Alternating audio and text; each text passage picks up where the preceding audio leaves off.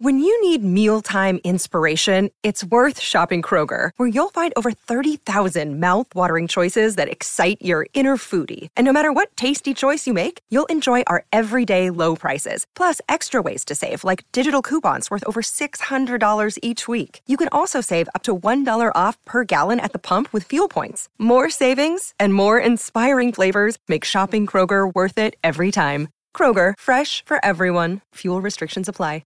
Another day is here, and you're ready for it. What to wear? Check. Breakfast, lunch, and dinner? Check. Planning for what's next and how to save for it? That's where Bank of America can help. For your financial to-dos, Bank of America has experts ready to help get you closer to your goals. Get started at one of our local financial centers or 24/7 in our mobile banking app. Find a location near you at bankofamerica.com/talktous. What would you like the power to do? Mobile banking requires downloading the app and is only available for select devices. Message and data rates may apply. Bank of America N.A., member FDIC. I'm Alex Rodriguez. And I'm Jason Kelly. From Bloomberg, this is The Deal. Each week, you'll hear us in conversation with business icons. This show will explore deal-making across sports, media, and entertainment. That is a harsh lesson in business. Sports is not as simple as bringing a bunch of big names together. I didn't want to do another stomp you out speech. It opened up so many more doors. The show is called The Deal. Listen to The Deal. Listen to The Deal on Spotify. Listen up, muckerfuthers. If you just can't get enough of 83 Weeks, we've got tons more waiting for you over at adfreeshows.com. Bonus episodes, all the archives with zero, yes, I said zero ads. Plus, we've got interactive events and experiences with yours truly. You can ask me anything, chat one-on-one during our live Locked and Loaded events. And if you joined us in Chicago this year for Top Guy Weekend, we got to hang out the entire freaking weekend, and it was a blast. I can't wait for Top Guy Weekend 2022. Hey, want to hear me rip Greg Gagne, Vince Russo, and others a new one? On our popular Eric Fires Back series, I eviscerate Twitter trolls on Me Tweet Receipts, plus bonus watch-alongs and tons more. Do yourself a favor. Right now, Google the internet, and you won't find a better value in all of wrestling than over at adfreeshows.com. You not only get 83 weeks, but all of Conrad Thompson's podcasts early and ad-free and on video for as low as $9 a month. Come on, man. You can't beat it. Join the family today at adfreeshows.com. Hey y'all, it's Rebel with AEW, and when I'm not with the doctor helping her dominate the women's division, you can find me on adfreeshows.com every other Sunday, hosting my personal happy hour, Rebel's Happy Hour, and I would love for you to join me. It's an hour long of drinking, laughing, a little Q&A, maybe some guest surprises, and just chatting about whatever's on your mind. I promise it's a good time, and yes, it is all face-to-face. So do it now, do it today. Sign up at adfreeshows.com and become a top guy. And tell them Rebel sent ya. Mwah. NMLS number 65084, equal housing lender. Whew. Christmas is finally behind us, but are you dreading those credit card bills headed your way? Well, here's a pro tip. Don't get stuck making minimum payments in the new year. SaveWithConrad.com can help you get rid of your credit card debt just like that. Oh, and we're going to get you the best deal on a mortgage you've ever had. But how's this for starters? No payments until March. You don't need money out of your pocket or perfect credit, so find out how much money you can save for free right now at SaveWithConrad.com.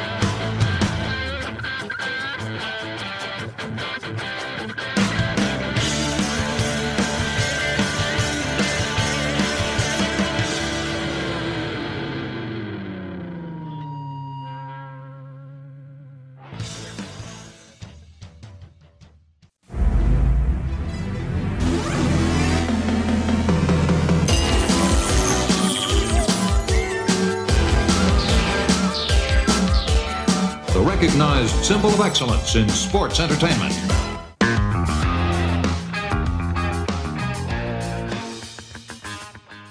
Hey, it's Conrad Thompson, and you're listening to 83 Weeks with Eric Bischoff. Eric, what's going on, man? How are you? I'm recovering, Conrad. Just recovering. Fun Thursday, Friday.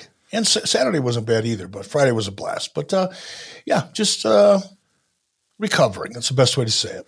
I guess by now the whole world knows you popped up on WWE SmackDown on Fox. There you were again on broadcast television.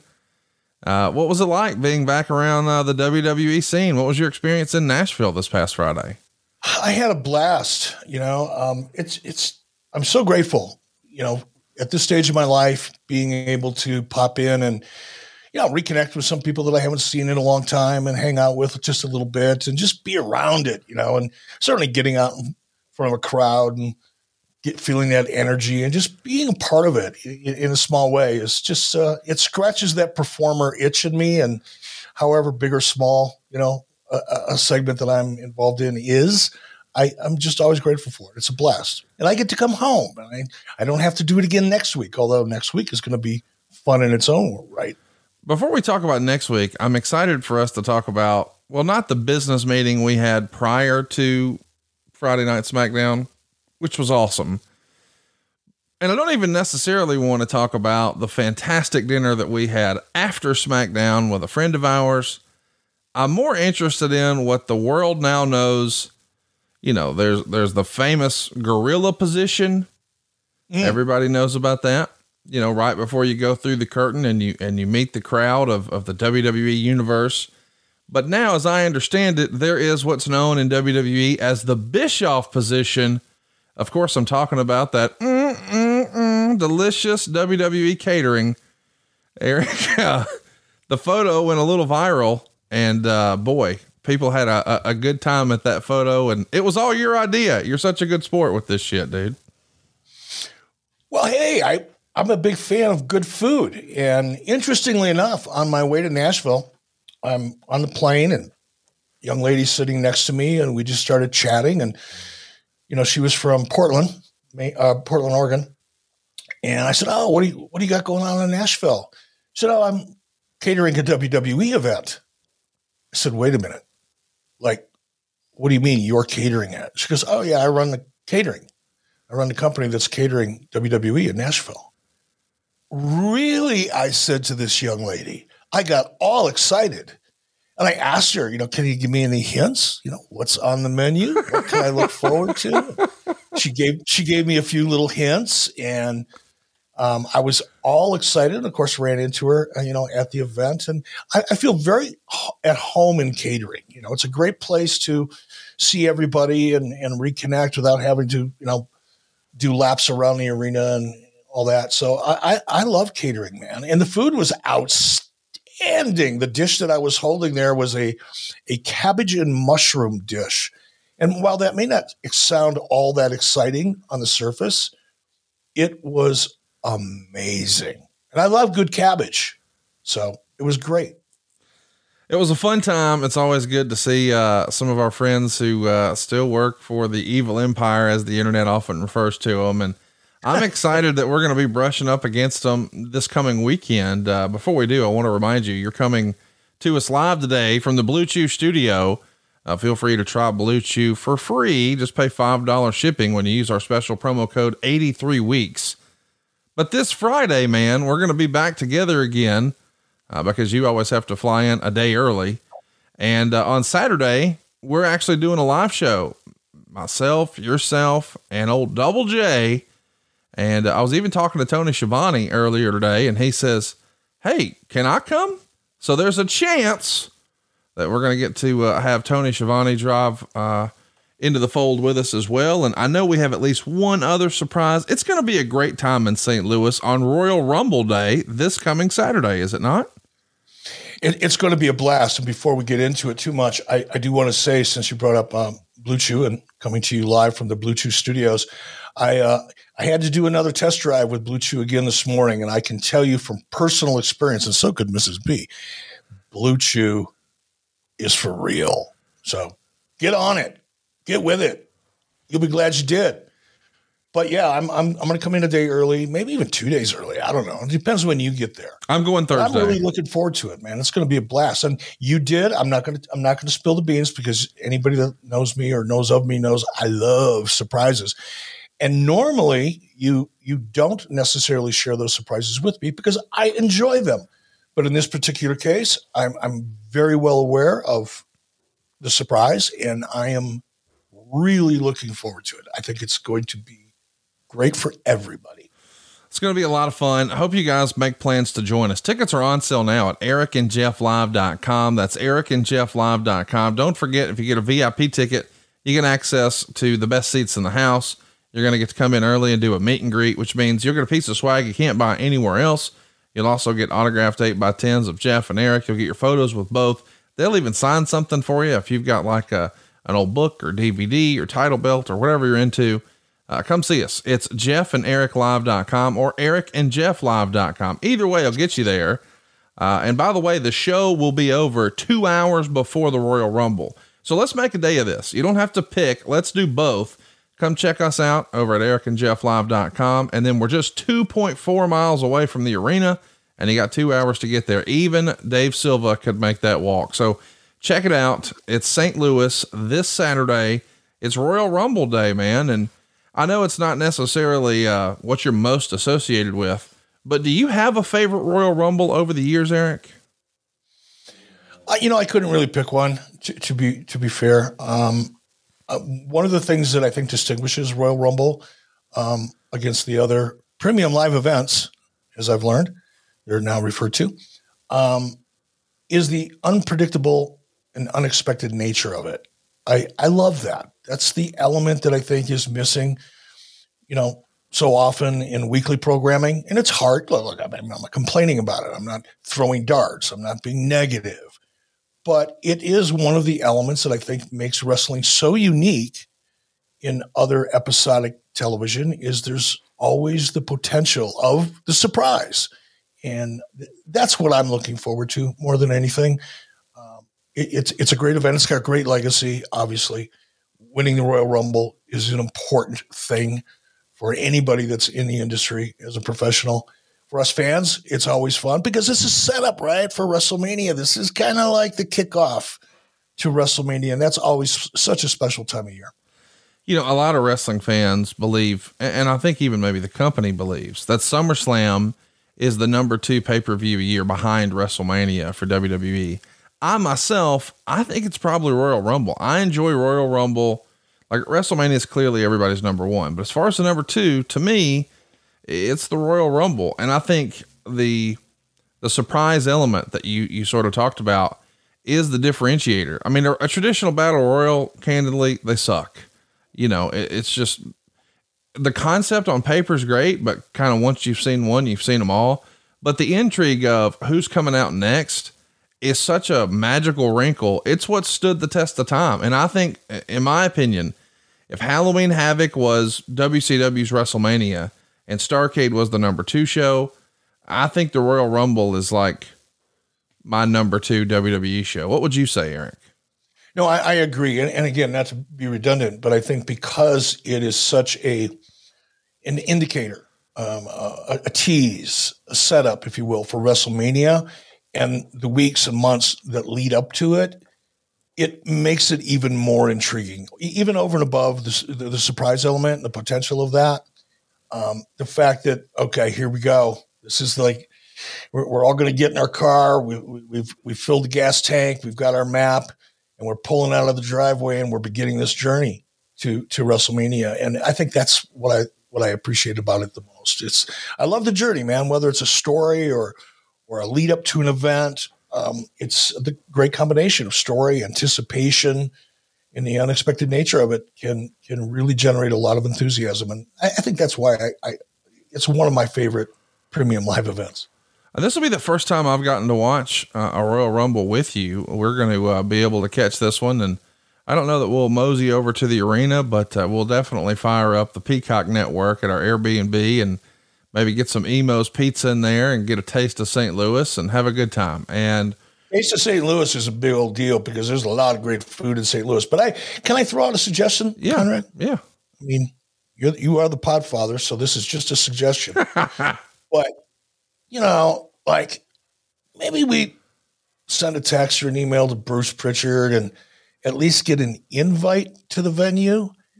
Go in, check out catering. Got to do that. Oh, we got to do that. And then come back and enjoy it in the comfort of our Airbnb. Let me mention this. If we do that, and I'm going to make sure you hold me to this, I'm going to put, if anybody who's seen backstage on WWE, even on TV, they've got the little sign that shows all the arrows of who was where and what's going on where. And outside of every room, there's a little regular sheet of paper that's got a logo on it and some words and explains, hey, here's what this room is. This is catering. This is Vince's office. This is talent relations. This is whatever. I'm going to have one that's got your cartoon and it's going to say Bischoff position. And I'm going to put it over the catering sign, at least for a photo op, because I think that would melt the internet. I think you should. And I think I've earned it, for God's sake. I've taken so much heat over the years, ever since, the last couple of years, at least, when, it was reported, if you want to call that reporting, that I never left catering, but, no, I think I've earned it. And I think it would be important for talent to know that is the room. You can say what you want, but catering is the one place where you can sit down and get together with 3 or 4 people and enjoy a nice meal, a healthy meal, and really kind of go over what's going on creatively or what you might be thinking about in the future creatively with those who are involved in that process. So it's a very, very important location in the arena. And I think it deserves that kind of notation. And looking for a great Mother's Day or Father's Day gift idea? I was, and I found it at Paint Your Life. With Paint Your Life, you'll get a hand-painted portrait created to fit almost any budget, and it's a great gift idea for your mother, your father, or both. You see, Paint Your Life transforms your photos into a one-of-a-kind, beautiful hand-painted portrait created by professional artists. You upload anything you can imagine. You can even combine photos. You'll pick the artist, the medium. You can even customize the frame. And you can receive your painting in as little as 2 weeks. You can give the most meaningful gift you've ever given at paintyourlife.com. And there's no risk. If you don't love the final painting, your money's refunded, guaranteed. And right now is a limited time offer. Get 20% off your painting. That's right, 20% off and free shipping. To get this special offer, just text the word weeks to 87204. That's weeks to 87204. Text weeks to 87204. Paint Your Life. Celebrate the moments that matter most. Message and data rates may apply. See paintyourlife.com/terms for details.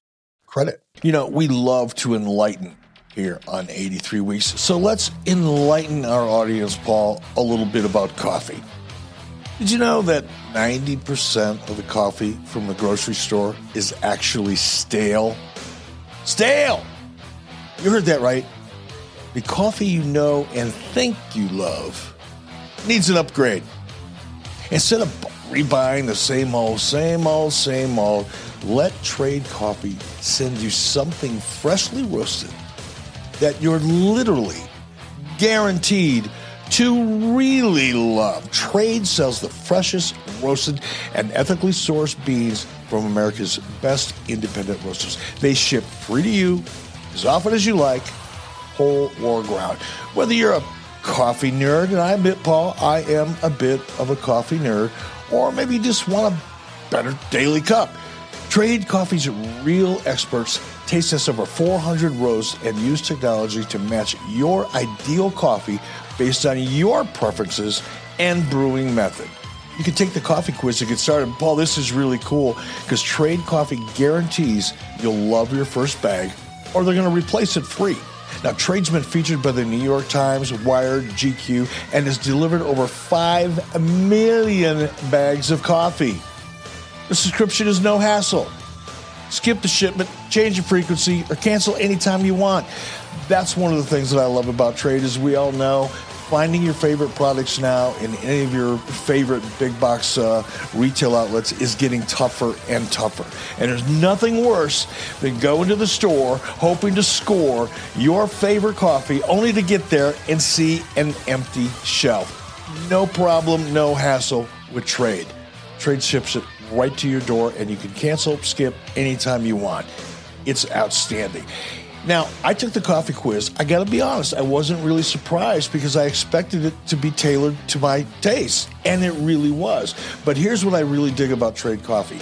I look at coffee the way some people look at wine, Paul. I really do. And if you love wine, you love to explore. It's a journey to find that next hidden gem, that perfect wine that you had never really heard of or maybe only read about occasionally, and you finally get a chance to taste it, and you swear, even though the wine you thought you loved, it's no longer the wine you love best. And the same thing can happen at Trade, man. Over 400 choices. Are you kidding me? Take the journey. You'll be glad you did. And for our listeners right now, Trade Coffee is offering a total of $20 off your first 3 bags when you go to drinktrade.com/83 weeks. To get started, you take the quiz at drinktrade.com/83 weeks, and you start your journey. You kick it off to find your perfect cup.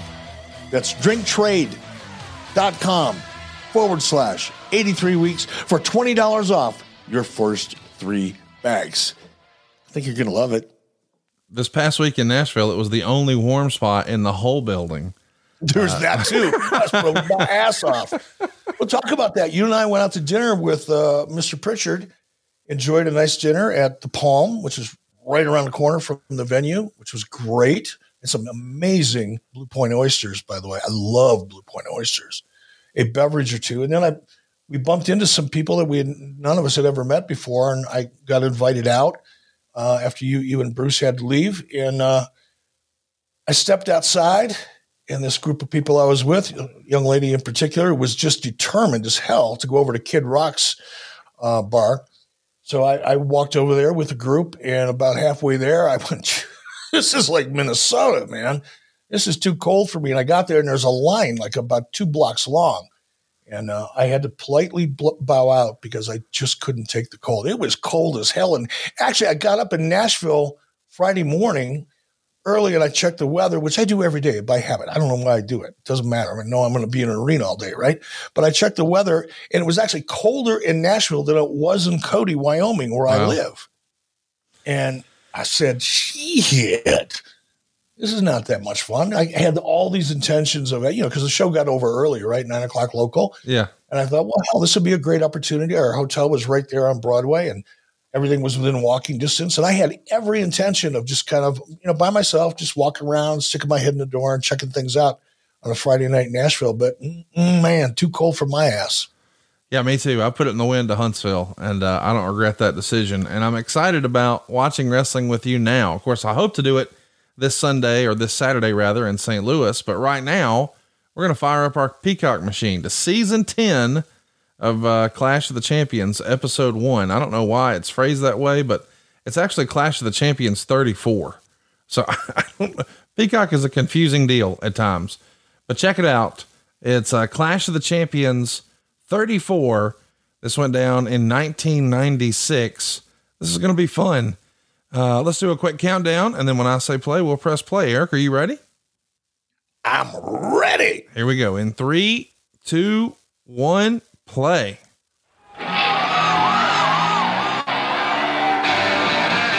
WCW Clash of the Champions, live from Milwaukee, Wisconsin. Tonight, in wild 6-man action, Conan, Juventud Guerrera, and Psychosis line up against La Parca, Chavo Guerrero Jr., and Super Calo. The Steiner brothers face off for the amazing French Canadians. In a return match, Dean Malenko versus the Ultimate Dragon for the Cruiserweight title. Superhuman Lex Luger goes up against outsider Scott Hall of the NWO. The Taskmaster takes out his revenge on Chris Benoit in a Falls Count Anywhere match. These matches and more on Clash of the Champions. And we are live at the Wisconsin Center. World Championship Wrestling, excited about being the state of Wisconsin as we are in Milwaukee, bringing you live here on TBS in prime time on the the Superstation, the Clash of the Champions, where tonight athletes of WCW will battle athletes of the New World Order and much, much more. Hi, everyone. Along with the American Dream, Dusty Rhodes and Bobby the Brain Heenan, I am Tony Schiavone. Dream later tonight in this arena, what used to be known as the Mecca, now the Wisconsin Center. The Taskmaster Kevin Sullivan and Chris Benoit will battle. They battled last night on TNT, but tonight pinfalls will count anywhere. Let me tell you what, guys, when I was growing up as a kid, it was always big news when somebody would run in and say, so-and-so down the road there, they had a domestic dispute. There was a woman and two guys, and there was a fighting over, and it was a domestic dispute. Well, you got a live opportunity here on the mothership on TBS to see a real live domestic dispute. Kevin Sullivan, Chris Benoit, this thing, guys, could go anywhere in this building, even outside. You're going to see it all right here at the Clash of Champions. Plus, Lex Luger goes up against Scott Hall of the NWO, and the first return of Scott Steiner since the injury, he and Rick Steiner together. That's what I want to see, just how sharp Scott Steiner is. And don't think the NWO's not watching, because Sold Out is coming up at their big pay-per-view. Steiner's have an opportunity to knock off Hall and Nash and become champions. I'm interested to see just how good Scott Steiner is. And we go to the ring, the opening bout here on TBS. So we'll cut the audio there. I misspoke a moment ago. We've been covering so much 96. I said 96. Of course, we're 8 days removed from what we just watched, where DDP turned down the NWO. This is a day after a Monday Nitro, as we see Dean Malenko coming to the ring. So this is a nice little follow-up to what we just watched. It's 8 days later. It's a Clash of the Champions. And you go back, gosh, nearly 10 years prior to this, and the very first Clash of the Champions was a TBS special really designed to compete and distract from WrestleMania. Of course, everyone knows the story of how Vince McMahon tried to sabotage, and really did sabotage, Starrcade 87, and they created Survivor Series to compete, made the cable systems choose, and the Crockett's ultimately took a big L. So fast forward, and when they're getting ready to do their next big pay-per-view extravaganza, it's going to be, of course, WrestleMania, and Turner decides, well, hey, let's punch back.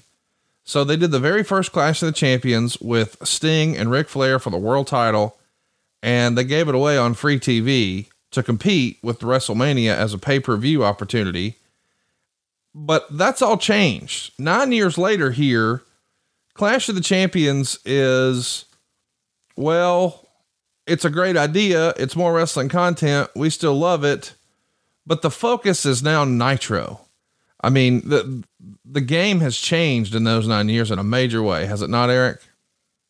It has indeed. You go back and you look at where WCW was and the type of programming that existed. You had WCW Saturday Night, which was prior to Nitro, the mothership, as Dusty Rhodes would say. You had Sunday night's main event on TBS, which was also a very important show. And then you had 1, 2, 3, I think, shows that were syndicated. All of them were important. But at one point in time, Clash of the Champions was the premier WCW event on TBS. And once Nitro came along, because of the resources, the energy, the format, all the excitement that surrounded Nitro, Clash of the Champions became, I'll be kind here and say, less significant. It also became, it almost became an obstacle, because it's hard to make everything feel as important as it once did when you've got such a game changer that Nitro had become. And as a result, it wouldn't be long before Clash of the Champions was going to be gone. So we see Ultimo Dragon here taking on Dean Malenko, and it was written in the Observer that the original plan was Jushin Liger. That had certainly been advertised, Liger versus Dragon. We even saw a promo for it a couple of weeks ago, but now it's Dean replacing Jushin Liger, and it's written in the Observer that this was actually a visa issue. How challenging was that for WCW? And maybe explain what a visa issue is for some of our younger listeners who may not understand what that even means. Yeah, whenever you come into the United States, well, it used to be, I don't know about it anymore, but technically when you came into the United States to work, you had to get a visa. You were not coming over here as a tourist or just to visit friends or family. You were coming over here as a part of, gainful employment. And in order to do that, you had to get a visa so that the government knew what you were doing and probably more importantly, wanted to tax you accordingly. But the visa was a process, fortunately with Turner, there was a lot of international travel going on within Turner Broadcasting, as a whole, CNN and everything else. So, usually visas were not a big issue unless you waited till the last minute or there was some other issue with your records or the information you provided in order to get that visa. So I would say 80-90% of the time, getting a visa was no big deal. But in this particular case, evidently it became one. As a reminder, we're here at the Wisconsin Center. You heard them say the old Mecca. It's in Milwaukee. There's 5,696 paying fans here. There's about 6,800 in the building, so maybe 900 comps. The gate is $88,466, which once upon a time would have been big business for WCW. Even in this era, probably not disappointing. But man, it's interesting to sort of track how the business moves. I mean, in reality, that would have been a disaster in 1998, but here you're not disappointed in it. It's fun to go back and sort of look at the numbers and how they moved up and up and up and up in this Nitro era, is it not? Until they didn't. Yeah, there you go. And then I'd rather not talk about it, if that's okay. Meltzer really liked this match, by the way. He says these two are incredible, and this match was off the charts. Malenko won by submission with the Texas Cloverleaf after doing a Tiger Driver. Psychology was awesome. Moves by both were awesome. Even more impressive is that about 5 minutes in, Dragon kicked Malenko in the back, and it basically hit the spine and numbed his entire lower body. And he did the rest of the match with no lower body feeling and collapsed basically as he went across the curtain after the match. Pretty scary deal here, but somehow we couldn't really tell watching it, or at least I couldn't back then. Do you remember this? Vaguely remember it. I wasn't, backstage when it happened, so I heard about it subsequently, but of course, always concerned. Back injuries can be really, really dangerous. All injuries are dangerous, but neck and back injuries in particular have that potential of being permanent. So, of course, there was a lot of concern, but we found out shortly thereafter that Dean was going to be just fine. Hey, it's Kaylee Cuoco for Priceline. Ready to go to your happy place for a happy price? Well, why didn't you say so? Just download the Priceline app right now and save up to 60% on hotels. So whether it's Cousin Kevin's Kazoo Concert in Kansas City, go Kevin, or Becky's Bachelorette Bash in Bermuda, you never have to miss a trip ever again. So download the Priceline app today. Your savings are waiting. Go to your happy place for a happy price. Go to your happy price, Priceline. So it's the new year, and Magic Spoon is perfect for meeting your goals, whether it's eating healthier or saving more time in your morning routine. Magic Spoon fits perfectly into your New Year's resolutions as well as my own. Listen, everybody is trying to eat better in the new year, and you're probably thinking, man, I can't eat anything anymore. I mean, that's probably why we gave up cereal in the first place, right? I mean, growing up, cereal was one of the best parts of being a kid. But once we get a little older and we realize it's full of sugar and junk we shouldn't be eating, we probably scale it back. And now in the new year, as I said, we're trying to eat better. By the way, healthy breakfast doesn't have to be boring, thanks to Magic Spoon. Magic Spoon has the amazing flavors you love without all the bad stuff. And it's amazing as a midnight snack right before bed. If you've been trying to cut down on carbs, sugar, unhealthy food, don't feel like you can't eat anything fun. This is a home run. I'm talking about Magic Spoon. It's 0 grams of sugar. It's 13 to 14 grams of protein, and it's only 4 net grams of carbs in each serving. By the way, it's only 140 calories a serving.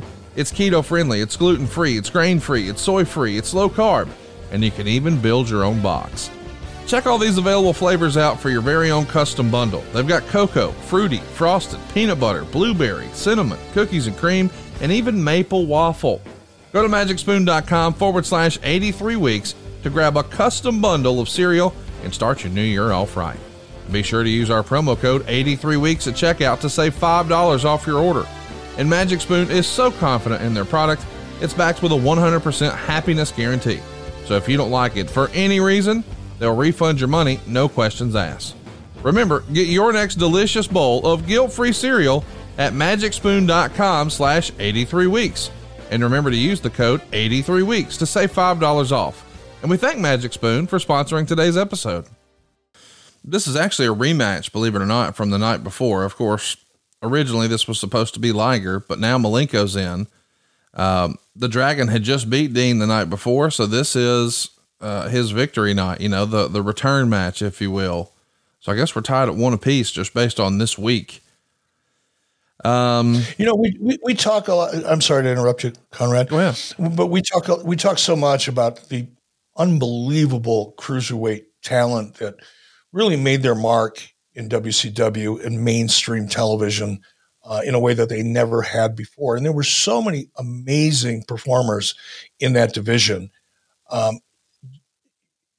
It's interesting how Ultimo Dragon, everybody recognizes him for being as good as he was, but he's just not usually top of mind when you talk about, the Rey Mysterios and the Eddie Guerreros and the Chris Benoit, who we'll see in a little while, Chris Jericho as a cruiserweight.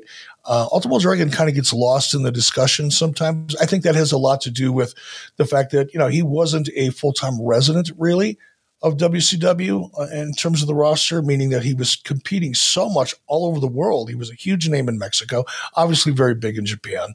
But he traveled so much that he didn't really get the kind of name recognition that I think he really deserves. But, when you watch him in the ring, especially with a guy like Dean Malenko, and Dean will bring out the best in a guy like Ultimo Dragon and vice versa, you can see that at that time, you can debate who is more popular. You can debate who you like to watch more. But I don't think there's any debate that Ultimo Dragon, from a technical point of view inside that ring, was at the top of anybody's list when you really want to compare skill and ability.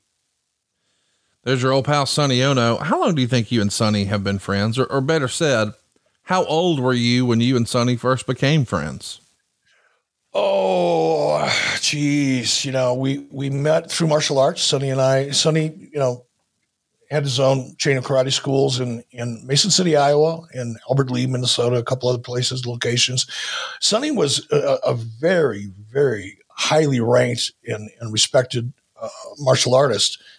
Back before UFC, there was a sanctioning body called the PKA, or Professional Karate Association. And PKA was, making some great strides. They had television occasionally, like on CBS Sports Spectacular, some of the big fights that you see, names like Bill Wallace you'd see there, and Pat Worley, who was actually one of my instructors. Gordon Franks, another one of my instructors. John Longstreet was a guy that I competed with and trained under for a long time. So PKA came close. Their goal was to establish themselves on regular television as a professional combat sport. And Sonny was a very, very highly ranked PKA competitor. I think at one point he was either the number 1 or number 2 bantamweight, ranked bantamweight in the world in PKA. And in addition to that, Sonny, who practiced a very traditional form of martial arts, also competed in a division called kata, which is hard to explain. It's kind of like martial arts ballet would be the best way to try to explain it quickly. And Sonny was one of the best in the world. And I met Sonny probably about 1976. I met him on the tournament circuit, and Sonny would train often in our martial arts schools. And we became really close friends. So in 21, maybe 22. Wow. Long time friendship. Long time friend. And Sonny's a great guy.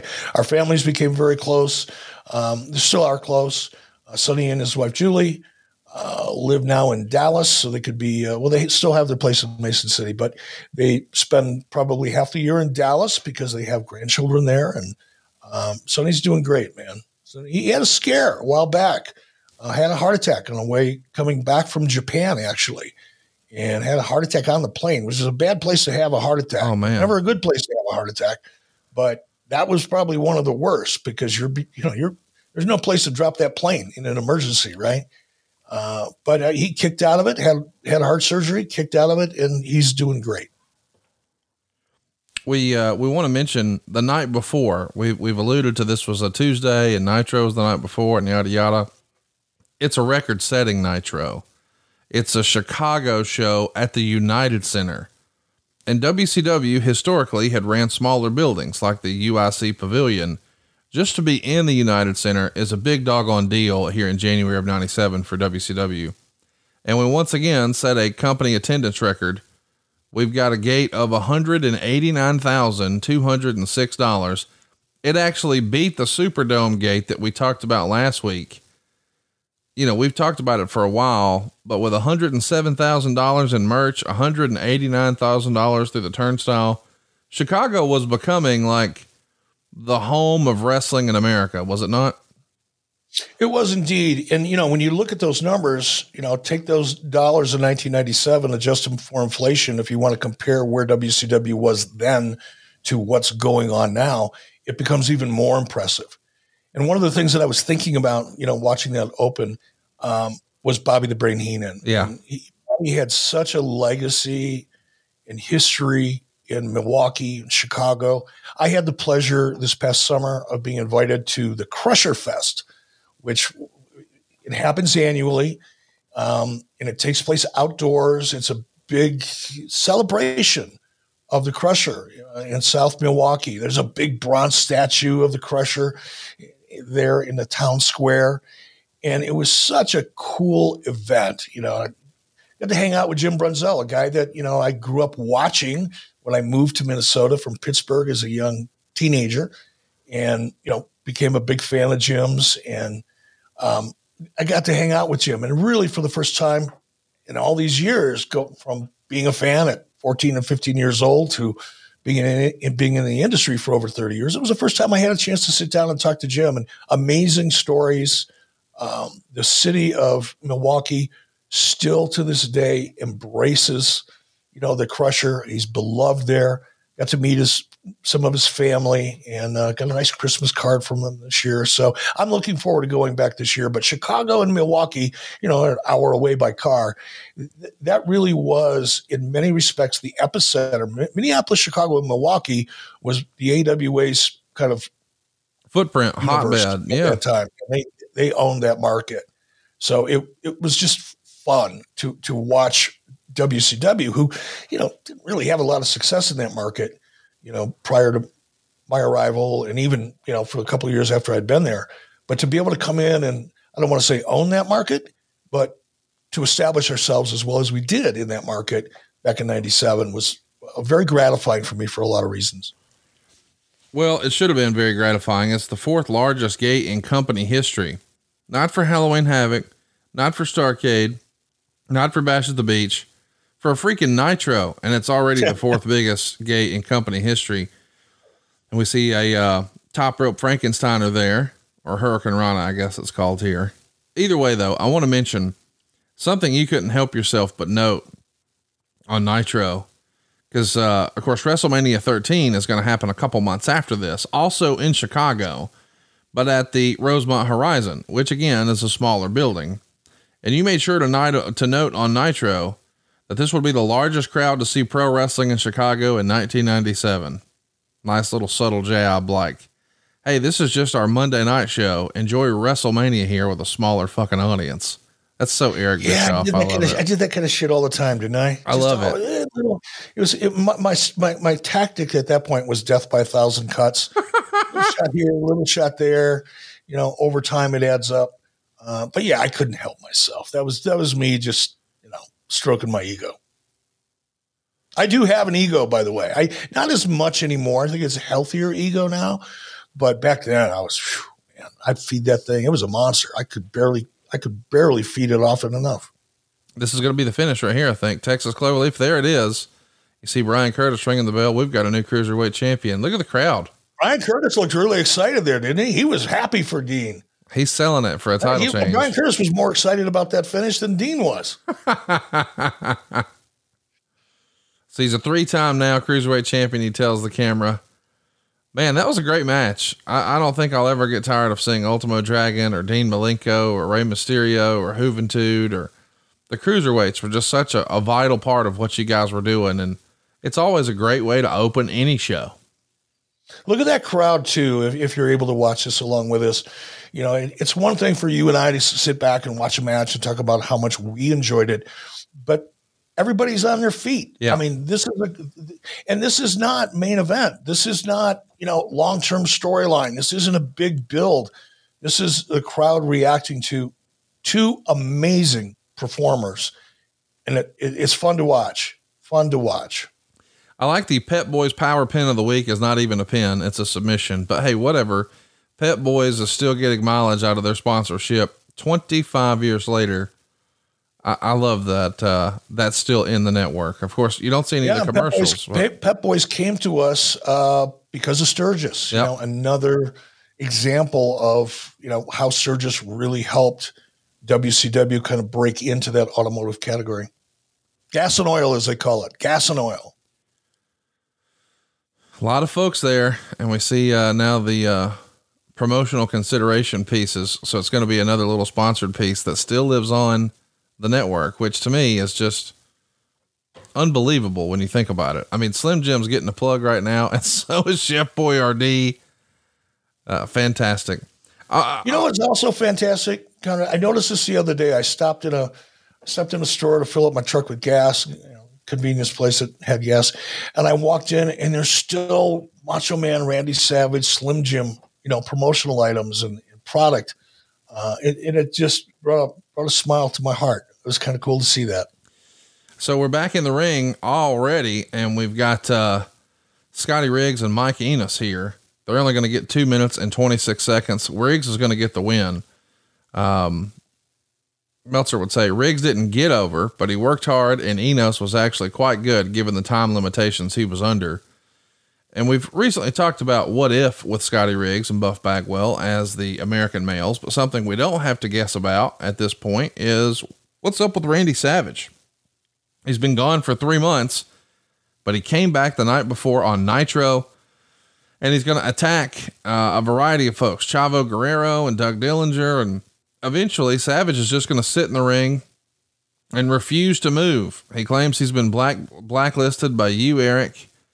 Where's the idea for that come from? That he's sort of a man with no country or he's not putting up with your stuff. I mean, it almost feels like we're not necessarily saying he's, in the Sting spot, but we even give that inference a little bit because Sting comes down from the ceiling and he gives Savage his bat, which sort of indicates, hey man, you're okay. Cause at this point we don't know, is Sting with us? Is he against us? How does he feel about the NWO? But he's aligning a little bit with Randy Savage. What can you tell us about Savage coming back in this manner? I think it was a way to build on the intrigue, to further the story that it was going to definitely be an NWO versus WCW. And I think Sting being the Lone Ranger in that story, so to speak, we had established that, can you trust him? Can you not trust him? All of that. And now to add Savage into that mix, only kind of amplified that you never know what's going to happen kind of feeling. In addition to that, I think one of the advantages we had with Randy, and this is always tricky, I've always believed that the absence makes the heart grow fonder factor is really important, especially when you're producing television like we were at this level, week in, week out, 52 weeks a year. When you've got somebody at the top like Randy was in that top category, when you see them each and every week, it's not hard for the audience to become, less interested. Yeah. Unless there's something really big going on in that story.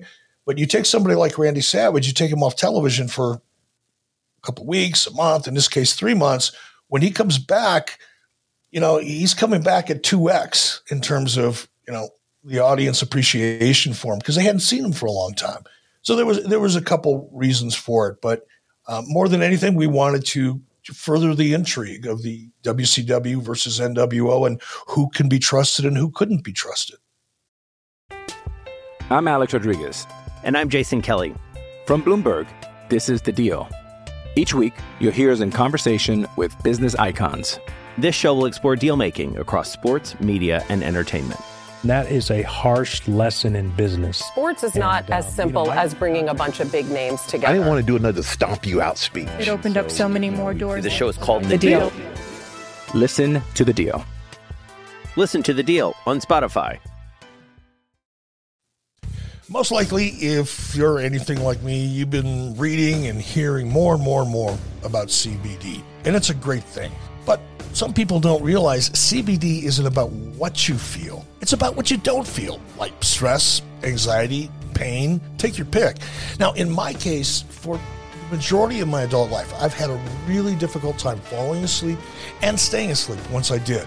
And I tried different, over-the-counter things. I tried prescription sleeping aids. Didn't like it because I woke up in the morning and my head felt like a bucket of wet cement. And then I found Feals. I love this product. I fall asleep quickly. I stay asleep all night, and I wake up with a real clear head, ready to get going. And Feals is just a better way to feel better. Feals is a premium CBD that will help keep your head clear, and you're going to feel your best. It's hassle-free. They deliver it right to your door. It can't get any easier than that. And you know what you're getting, more important. CBD naturally helps reduce stress, anxiety, pain, and, like I said, in my case, sleeplessness. All you do is put a few drops under your tongue, and you're going to notice the difference in just a few minutes. Now, the thing that you need to remember about CBD is that finding your right dose is important because everybody's dose is different, depending on your body weight, your metabolism, and things like that. What do? Well, Feals offers a free CBD hotline that'll help guide your personal experience so that you find your perfect dose for you, your metabolism, your age, your weight. The Feals customer service team is dedicated to making sure you get the best use of your CBD. Joining the Feals monthly membership program makes your self-care way easy. You'll save money on every order, and you can pause or cancel anytime you want. Here's all you need to do, man. Start feeling better with Feals today. Become a member today by going to Feals.com/83weeks. Now get this. This almost feels like a Christmas present, folks, and not just a sponsor read. You're going to get 50% off your first order with free shipping. I got to say that one more time. Becoming a member today by going to Feals.com/83weeks, and you get 50% off first order, and you get free shipping. That's FEALS.com/83weeks to become a member and get 50% automatically taken off your first order with free shipping. Feals.com/83weeks. Feel better, everybody. So there you see Riggs get his hand raised, and now we've got the tease for Benoit and Taskmaster coming up. I think we've actually got tease, by the way.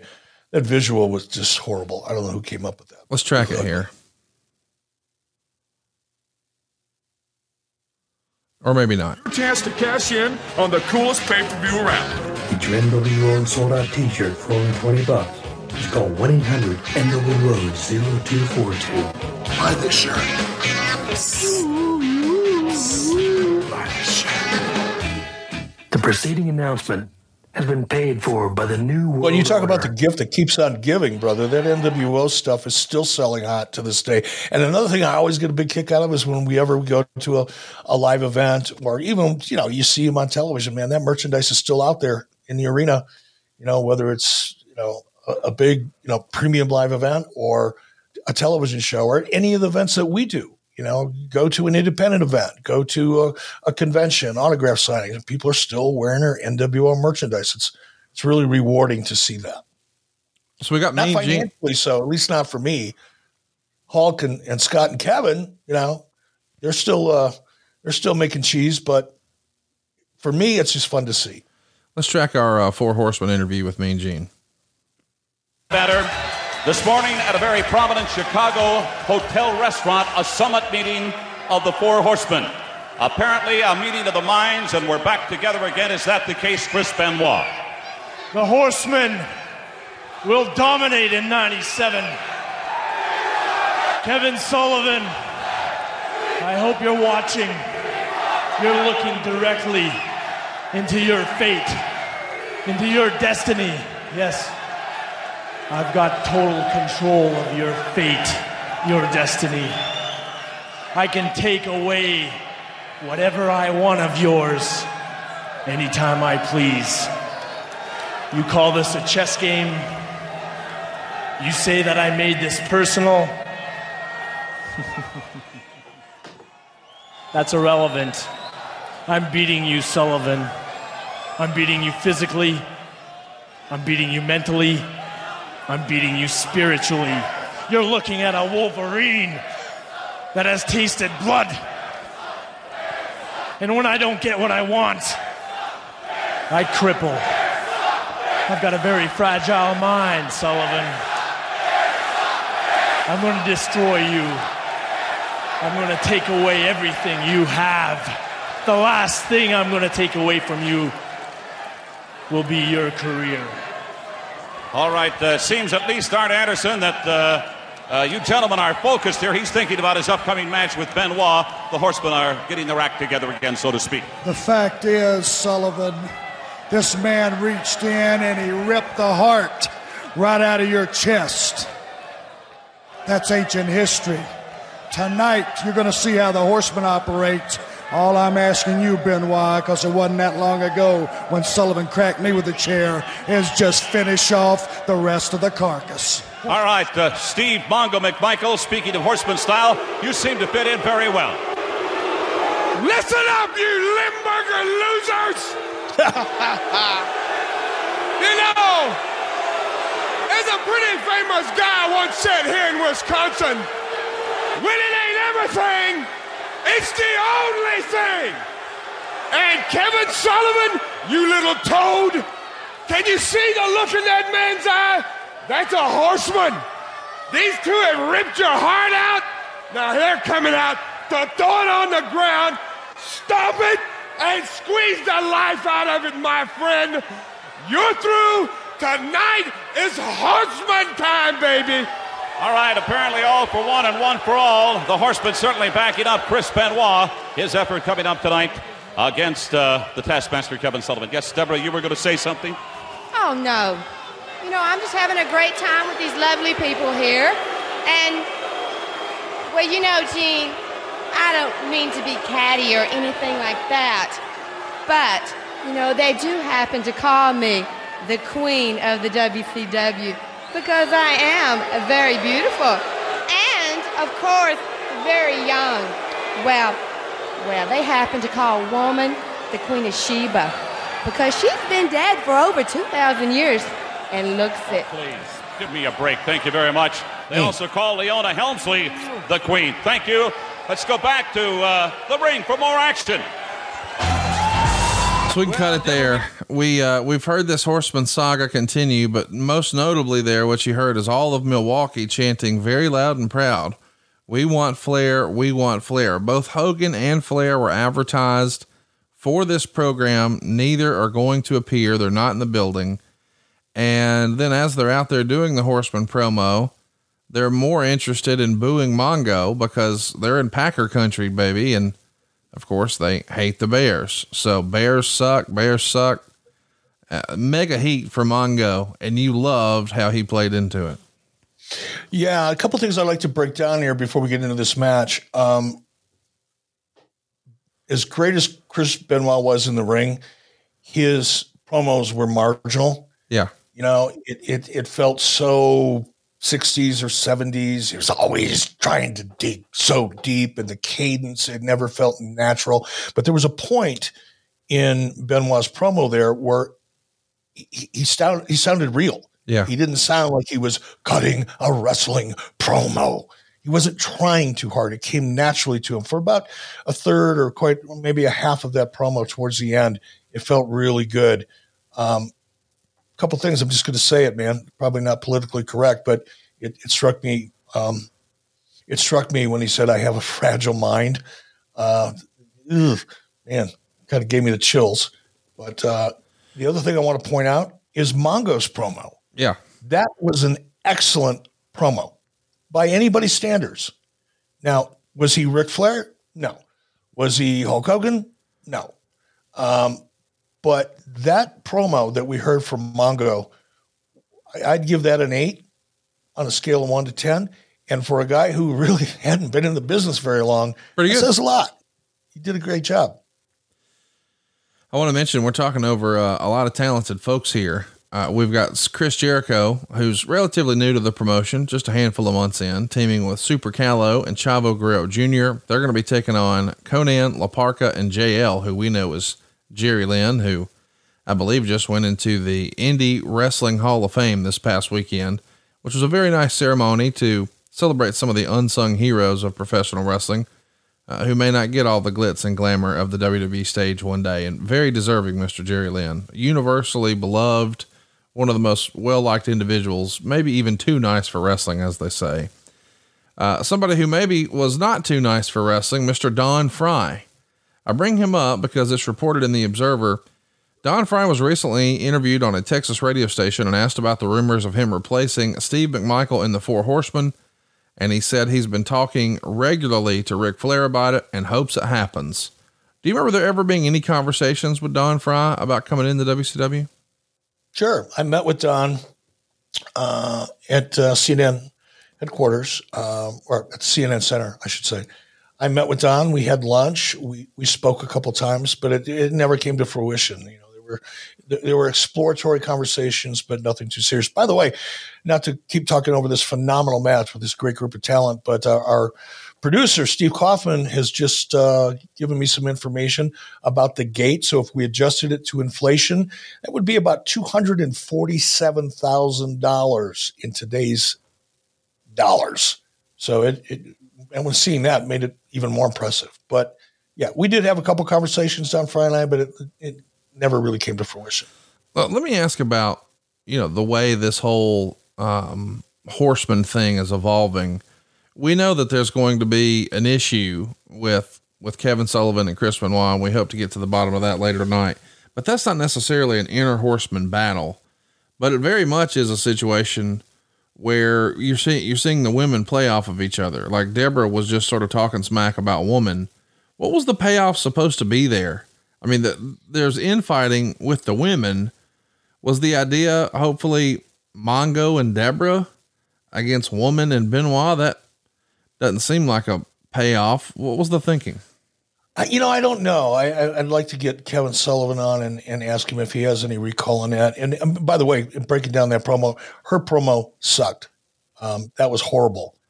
That is a perfect example of somebody who's given a microphone that shouldn't be given a microphone, or potentially a case of much less is much more.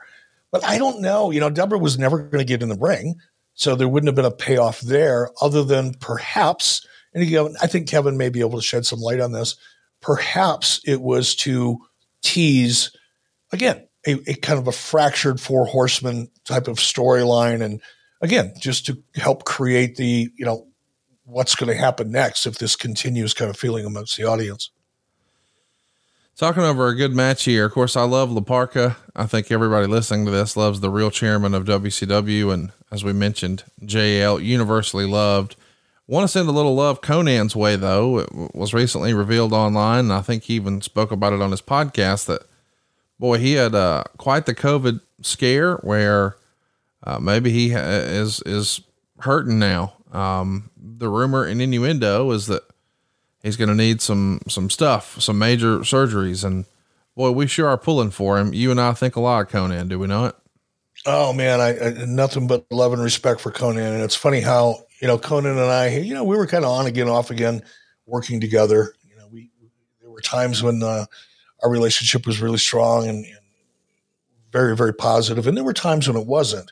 But it's interesting how, over the years, Konnan and I have become pretty close. And there's not a lot of people that I have much more respect for today than Konnan. And I heard about it, when it went down, his issues. I haven't talked to him since, although I did reach out to Konnan because we obviously covered Konnan a couple of weeks ago here on 83 Weeks, and we got so much positive feedback for it that people wanted to hear more. And I had reached out to Konnan and asked him if he'd do something, special for us for ad-free shows, because there's just a lot of questions that I had for Konnan, things that I didn't recall. And I wanted to hear his perspective.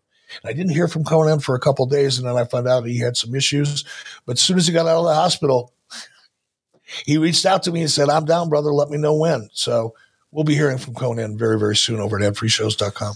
Man, that's exciting. And I'm glad that you know, it feels like we're headed in the right direction on all of his health stuff because, man, he's too cool for school. We need a lot more Konnan in our life. He's not only too cool for school, he's a smart guy. You know, when you sit down and talk to, he's very well read. He knows history. He's very articulate on a lot of subjects outside of wrestling. And it's one of the reasons I always enjoy doing this podcast. And that gets it done. Top rope, is all it takes for Mr. JL, and his teammates try to make the save, but that doesn't work. Jericho gets his hand raised, and there you have it. 6-man, high paced flying action, whatever I'm trying to say here. The replay here shows the big Tope Suicida, 3.5 stars on the Observer, 5.5 minutes. And Meltzer would say crowd was really into the match, which says something considering 4 of the guys have no television credibility and there was no issue involved. But the crowd started the match hating Jericho big time, but his work and finisher won him over. And that's 2 matches in a row now where we've seen a top rope Hurricane Rana. Maybe we needed a little more communication in the back on that deal, huh?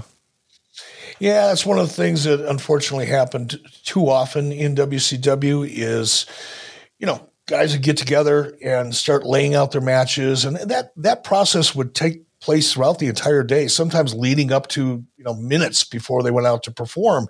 And as they changed the match or added elements or took elements out, in some cases, they often didn't communicate as well as they should have to their agent, in some cases, but they also weren't able or didn't watch the matches that were happening before them because they were busy, you know, trying to come up with the best match they could.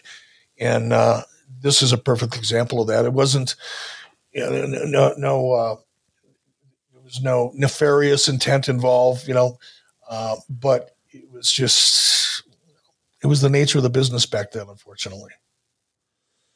Harlem Heat here are going to be taking on Renegade and Joe Gomez. Joe Gomez in the ring right now. This only gets a quarter star. They go 3 minutes and 44 seconds. In real life, of course, Joe Gomez is probably one of Ric Flair's very best friends, although he doesn't quite look like Joe Gomez here in 1997 anymore. None of us do, brother. Come on. None of us do. I'm just saying he's got short hair. I mean, this guy looks like he's fresh off of a Native American movie. Like this is a different deal. I mean, he's Rico Suave here with hair down to his ass. And now he's got, you know, hair as short as mine and yours. Yeah. I ran into Joe, 6 months or so ago. Our buddy Mike Dawkins had an event talking about sports entertainment, the success of WWE in the Tampa St. Pete market coming off the heels of WrestleMania last year. And I got invited to be on the panel with a lot of the big wigs in the Tampa St. Pete area, business people. And Joe was also on the panel because Joe is a very successful businessman in the Tampa area. So it was great seeing Joe. We caught up. I hadn't really talked to Joe in, 20 years or so, but Joe's a good guy. And yeah, he and Rick are very, very close. I can only imagine the type of frat house they're running down there these days. You know, I'd like to, you know, be a fly on the wall, but I don't think I could handle it. I can't run that hard anymore. Might be fun for a day or two. And then after that, it's probably an back hour to or two. Yeah, there you go. Booker T, though, of course, is captaining the most decorated tag team in WCW history. I mean, really, there's no comparison. If you're just talking about title reigns and big matches and moments and big shows, it's Harlem Heat all day. Now, as a kid, man, I love me some Steiner Brothers. They were my absolute favorite, but you can't argue with their record and especially what Booker went on to do as a singles competitor either. So of course they've got to be featured pretty prominently here. Who would have been helping put together shows like Clash of the Champions? Is it the traditional, you know, these, I ask because I know these days there's like a SmackDown team and a Raw team, and maybe sometimes they cross streams. But did you have any separate influence? Was TBS, did they take a different approach for Clash of the Champions, or is it just business as usual? It's just another show. No, it was business as usual. You know, we didn't have the infrastructure, you know, back in 96. Well, at any time, we didn't have the infrastructure and the organization, quite frankly, that WWE has, or even AEW has. You know, there's a lot of really good producers in AEW right now, and it's a lot easier to produce a multiple of shows without, for example, the same mistake that we saw early on where you see two of the same finishes, within the first three matches. That kind of mistake doesn't happen in AEW or WWE today, because I think everybody recognized that, if you're going to create more content, you're going to produce more matches, you need the infrastructure to help keep it organized and not be redundant. But we didn't have that back then. It was the same crew doing everything every single week. So, the team, agents and bookers and everything that were in charge of Clash of the Champions were the same crew that was, producing Nitro a couple days before.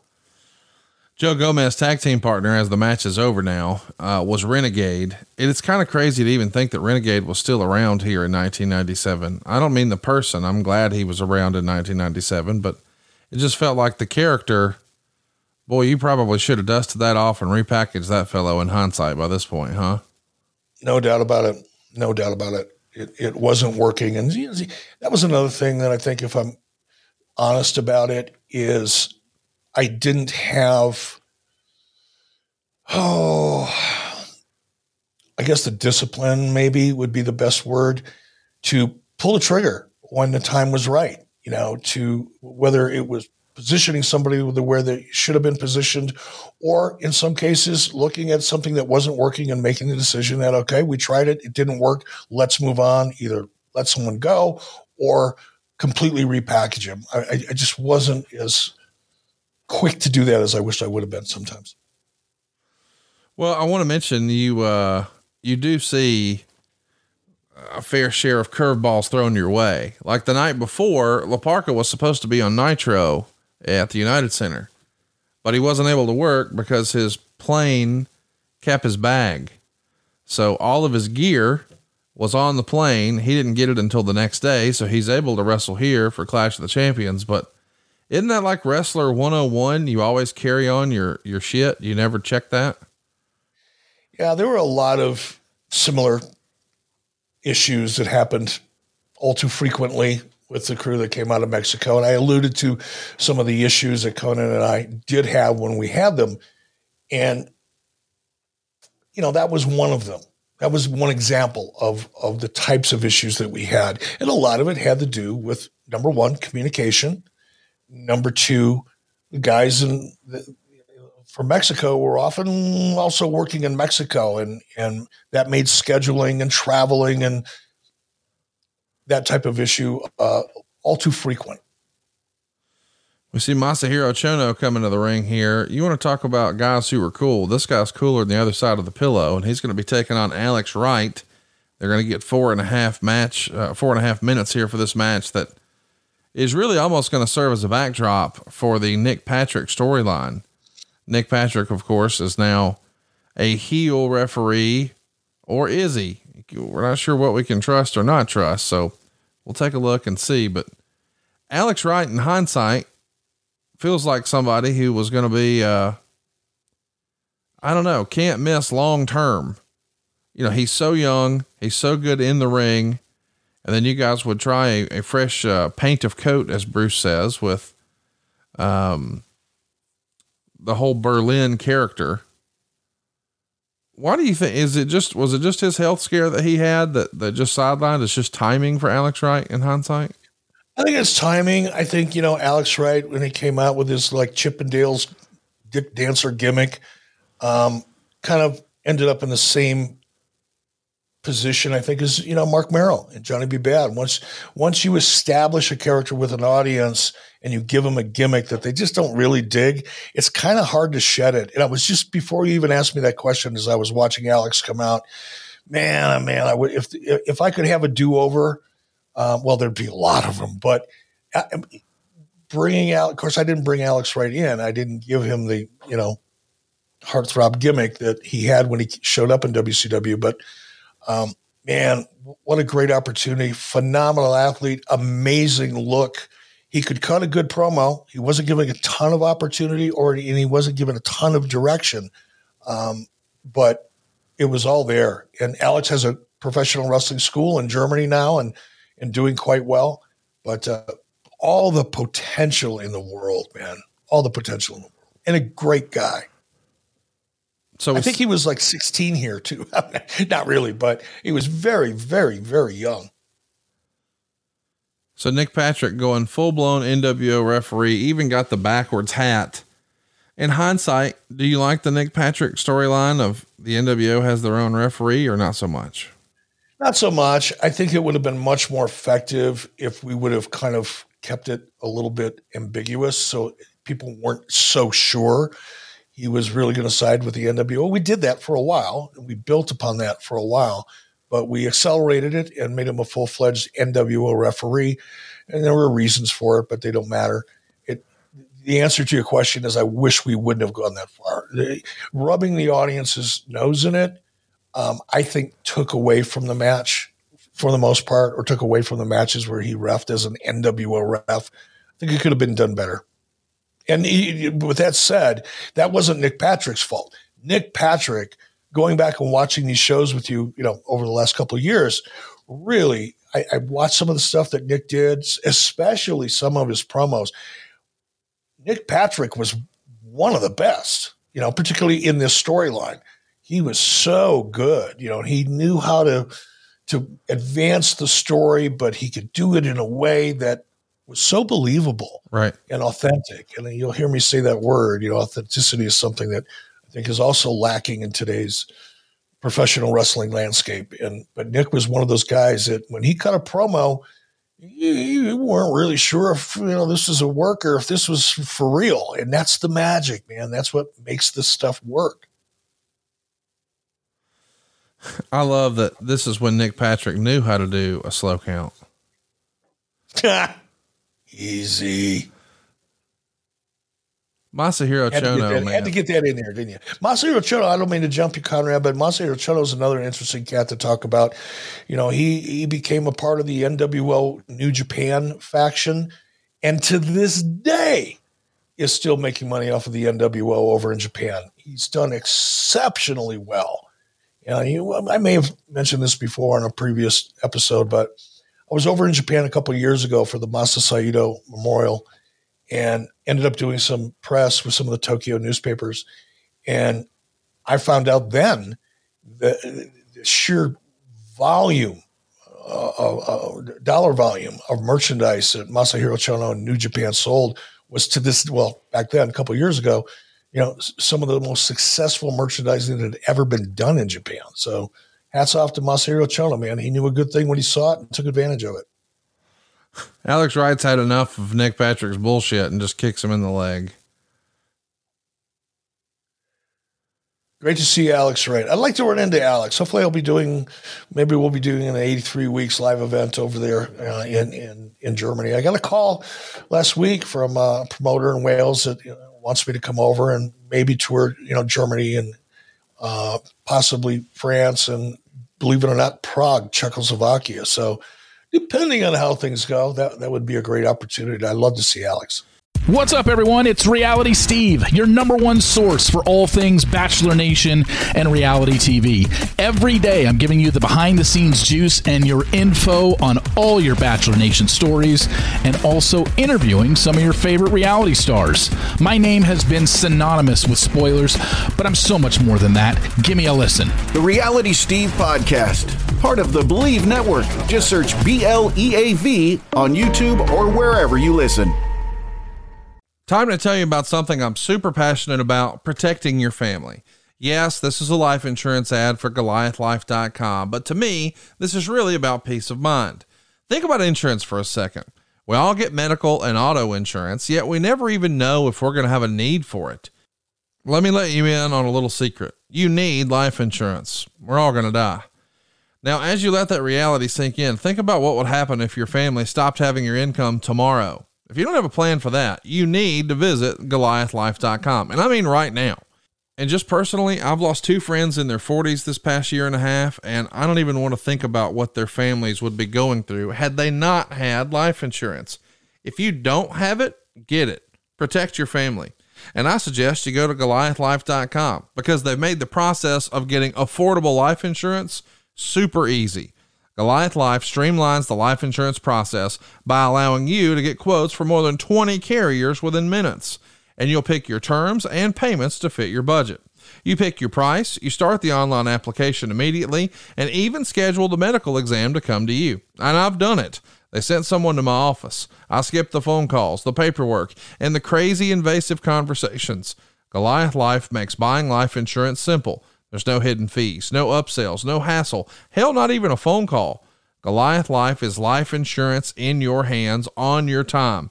Get multiple quick quotes right now from the comfort of your own home and begin your application in a few easy clicks right now at goliathlife.com. Yakuza Kick gets it done. So Masahiro Chono is going to win. I agree. I think we're going to definitely have a trip or two across the pond this year.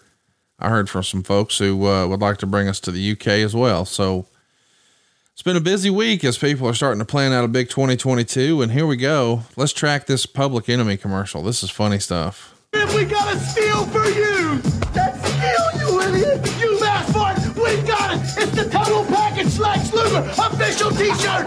It's strong. It's durable. It's 100% cotton. As you can see, it even holds up under the rack. Get your Lex Luger t-shirt for only $22. How funny is that, Eric? Call 1-800-WCW-86. Super funny stuff here as we see Public Enemy trying to shill a Lex Luger t-shirt. That might have been one of the coolest, funniest, most entertaining merchandise spots that I've seen. That was awesome. And now Eddie Guerrero is going to jump into the ring here to take on Scott Norton. Talk about some talented in-ring performers here. I don't know if this is going to be Styles Clash, but we'll see. It's going to be star and a quarter according to Meltzer. They get 5.5 minutes. But we know Eddie Guerrero is one of the best wrestlers in the world, and Scott Norton, a man's man. I love the extra stuff here. You know, way back when you used to have referees in wrestling check the opponents, but boy, he is being so meticulous as he checks Eddie Guerrero's boots and wrist tape, and it's old school, but fun. It's old school, but fun. And it it tells a story right off the bat, opening moments of Act 1. And he did a great job. You talk about Scott Norton, people talk today about strong style, like it's something new. Scott Norton, I think, was one of the best representatives of, and it was referred to as a strong style back then in New Japan. Scott had so much experience in New Japan, one of Masa Saito's favorite American competitors, and spent a lot of time over there as a result and worked with some of the top names in Japan. But you're right, man, this is potentially a clash of styles here on the Clash of Champions, because Scott is used to working with real big men in that very stiff, strong style, New Japan style wrestling. And here he's working with, a high flyer and two totally different styles. So it's going to be interesting to see how this plays out. I wanted to ask you about some publicity that WCW was getting at the time. Rey Mysterio and the Giant appeared on Regis and Kathy Lee the day before Hulk, Hall, and Nash were all on the show. Lots of WCW on a pretty big time show as far as daytime television goes. Regis had long time had a big time WWF relationship, and now you got WCW stars on the show. How did this come to be? Hulk. Oh, wow. Yeah. I mean, that was one of the, there were a lot of reasons why we wanted to bring Hulk Hogan in back in 1994. And we've talked about a lot of those reasons, prior, so I won't go through it again. But, Hulk had, media relationships and personal relationships that evolved out of the business side of it that made, getting some of WCW talent on much easier than it would have otherwise been. But that was really Hulk and his relationship with Regis more than it had anything to do with WCW. The fact that we were hot helped, but it was really Hulk Hogan was he was the ambassador for WCW when it came to that kind of thing. I would not want to take a Scott Norton chop. I'm going to pass. I want to take a Scott Norton anything. By the way, Scott Norton, despite his reputation, his abilities, his strength, his power, one of the kindest, gentlest people you'll ever meet. And also one of the funniest. If you ever have a chance, Conrad, to sit down, over a meal and have a couple of cocktails with a guy and you just want to hear some great stories, Scott Norton's one of the best, man. We got to look at him on Dark Side of the Ring when they were covering the North Korea event that we did together. Yeah. You didn't get to see the funny side of Scott there, but And he is hilarious once you get him going. And so is his wife. His wife's a riot. She's funny too. At some point here, we're going to have a bit of a surprise. So we'll be sure to track that because it gets a big pop. Let's remind you that 8 days prior, Diamond Dallas Page turned down the opportunity to join the NWO. Of course, Scott Norton is a part of the NWO, proudly representing the NWO, not only here, but in Japan. And of course, we've got an NWO referee. So it's NWO style, if you will. And I think we might see an emergence from DDP, and man, that diamond cutter was already over, but now after he has turned down the NWO and laid out Scott Hall with the diamond cutter and left through the crowd, he is really a made man. Oh, what a power bomb right there. My goodness. Oh, that was amazing. Goodness gracious. And if you're going to take a power bomb from somebody and you want the audience to believe it, Scott Norton's the guy to do it. That was visually, that just looked like it shook every bone in Eddie's body loose. Took the wind out of me just watching it. Oh, and Eddie was playing possum, drop kick on the Scott Norton as he's perched up top. A couple European uppercuts, and what's Eddie got in mind here? This is an interesting move because so far throughout this match, Eddie was doing the little man, big man thing where he was trying to take Norton out. You saw him earlier on in the match, working over Scott's legs, attacking the knees, chopping down the oak tree, as you might say. And here he's kind of going toe to toe with him. Was surprised to see him go up in the corner with him, a much bigger guy, but it worked. Let's track it here. That's DDP right there, man. He is making his way to the ring, and I have no idea what this is about. Of course, Eddie has been one of his major... Oh, Nick Patrick goes down. Well, that's good. That's good. DDP bouncing in the ring right here. There you go. Take care of it. Diamond cutter. Diamond cutter. Diamond cutter is right, Dusty. He got him good. He nailed him flush. Diamond Dallas with a Packer shirt on takes care of Scott Flash. Yeah, well, he packing out of here now because... Bottom line, so we can cut the feed now, but my goodness, the pop that DDP gets is just bananas. And as you heard Tony note, wearing a Packer shirt, he couldn't be a bigger babyface for this Milwaukee audience. So a diamond cutter and a frog splash. Very reluctantly, Nick Patrick has to count 3. Eddie Guerrero steals a win for WCW. Very well done. I like this. I often talk about less is more. I use that reference a lot, sometimes probably too often. But what you saw with DDP and the way we use DDP in that segment, that is a perfect example of less is more. He didn't, peacock with the crowd. He didn't take up too much of the camera time. He went in there, he got the job done, and he left the audience wanting more of him as a result, as opposed to overstaying his welcome, so to speak, on camera. Really, really effective way of getting himself over. Obviously it worked, but you contrast that with what you would see out of DDP 2 years earlier. 2 totally different characters. Let's track it here for Big Show, or the Giant rather. You're sitting there with your kids, you're sitting there with your family, you're talking to those other monkeys on the phone because you're trying to count how many lives you've got left. You 4-legged feline, do the math. You're thinking to yourself, if I used a life here, a life there, I barely got away from the Giant last Nitro. And luckily, all the security held me back. The security held me back. It took a mountain of them. It sold out. Nothing is going to hold me back, Hogan. You said you were my friend. You gave me the rides in the limos. I rode with you in the Learjet. The whole time, I wasn't your friend. I was the person that you were afraid of most. That's why you recruited me. That's why you paid me.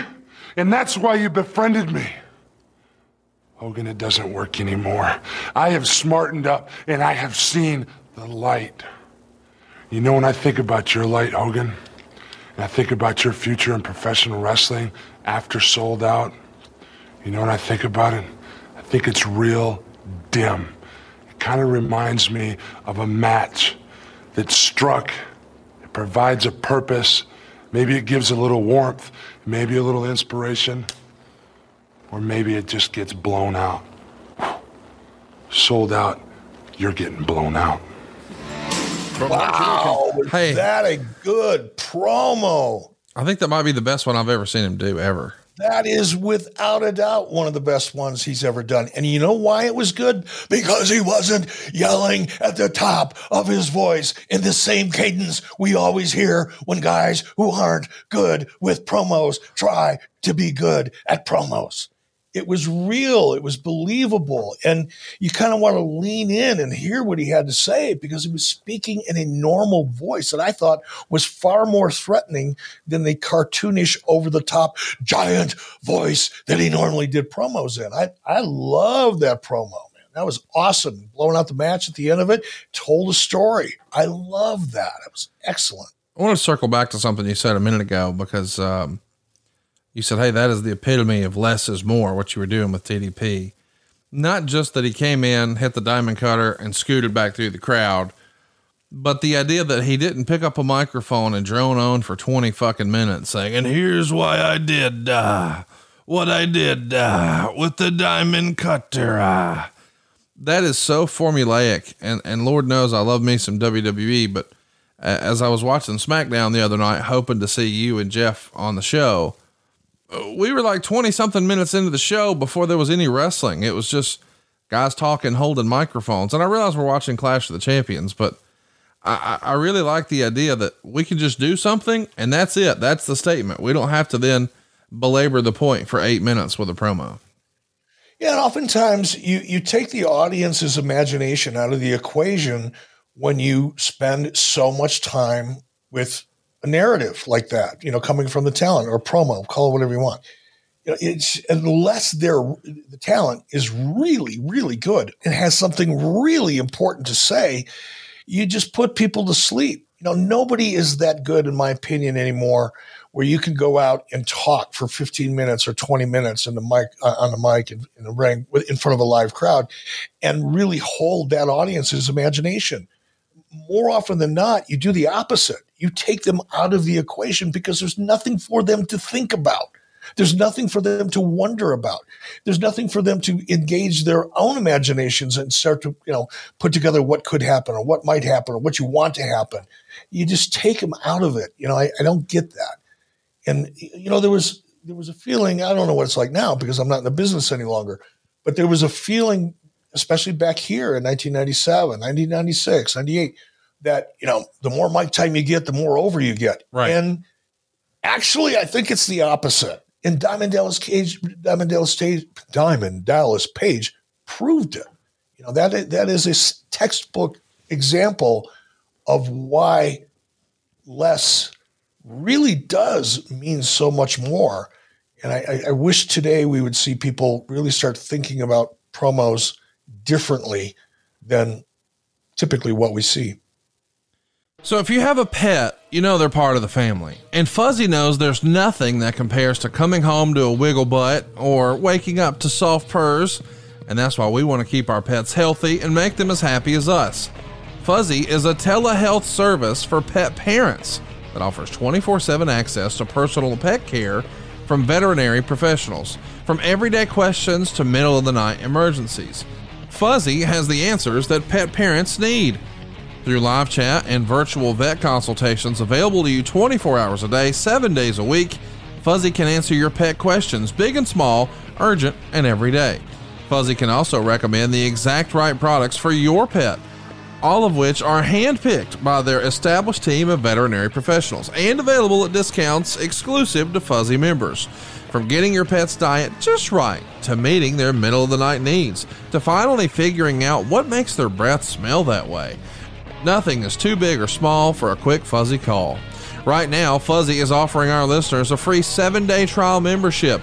Go to yourfuzzy.com/83weeks today to sign up. That's a free 7-day trial at yourfuzzy.com/83weeks. And for a limited time, Fuzzy is also offering a special discount of $20 off any of your pet's product needs. Pet meds, supplements, food, and more with promo code 83weeks. That's yourfuzzy.com/83weeks for your free trial of Fuzzy with access to 24/7 personalized pet care and vet recommended products.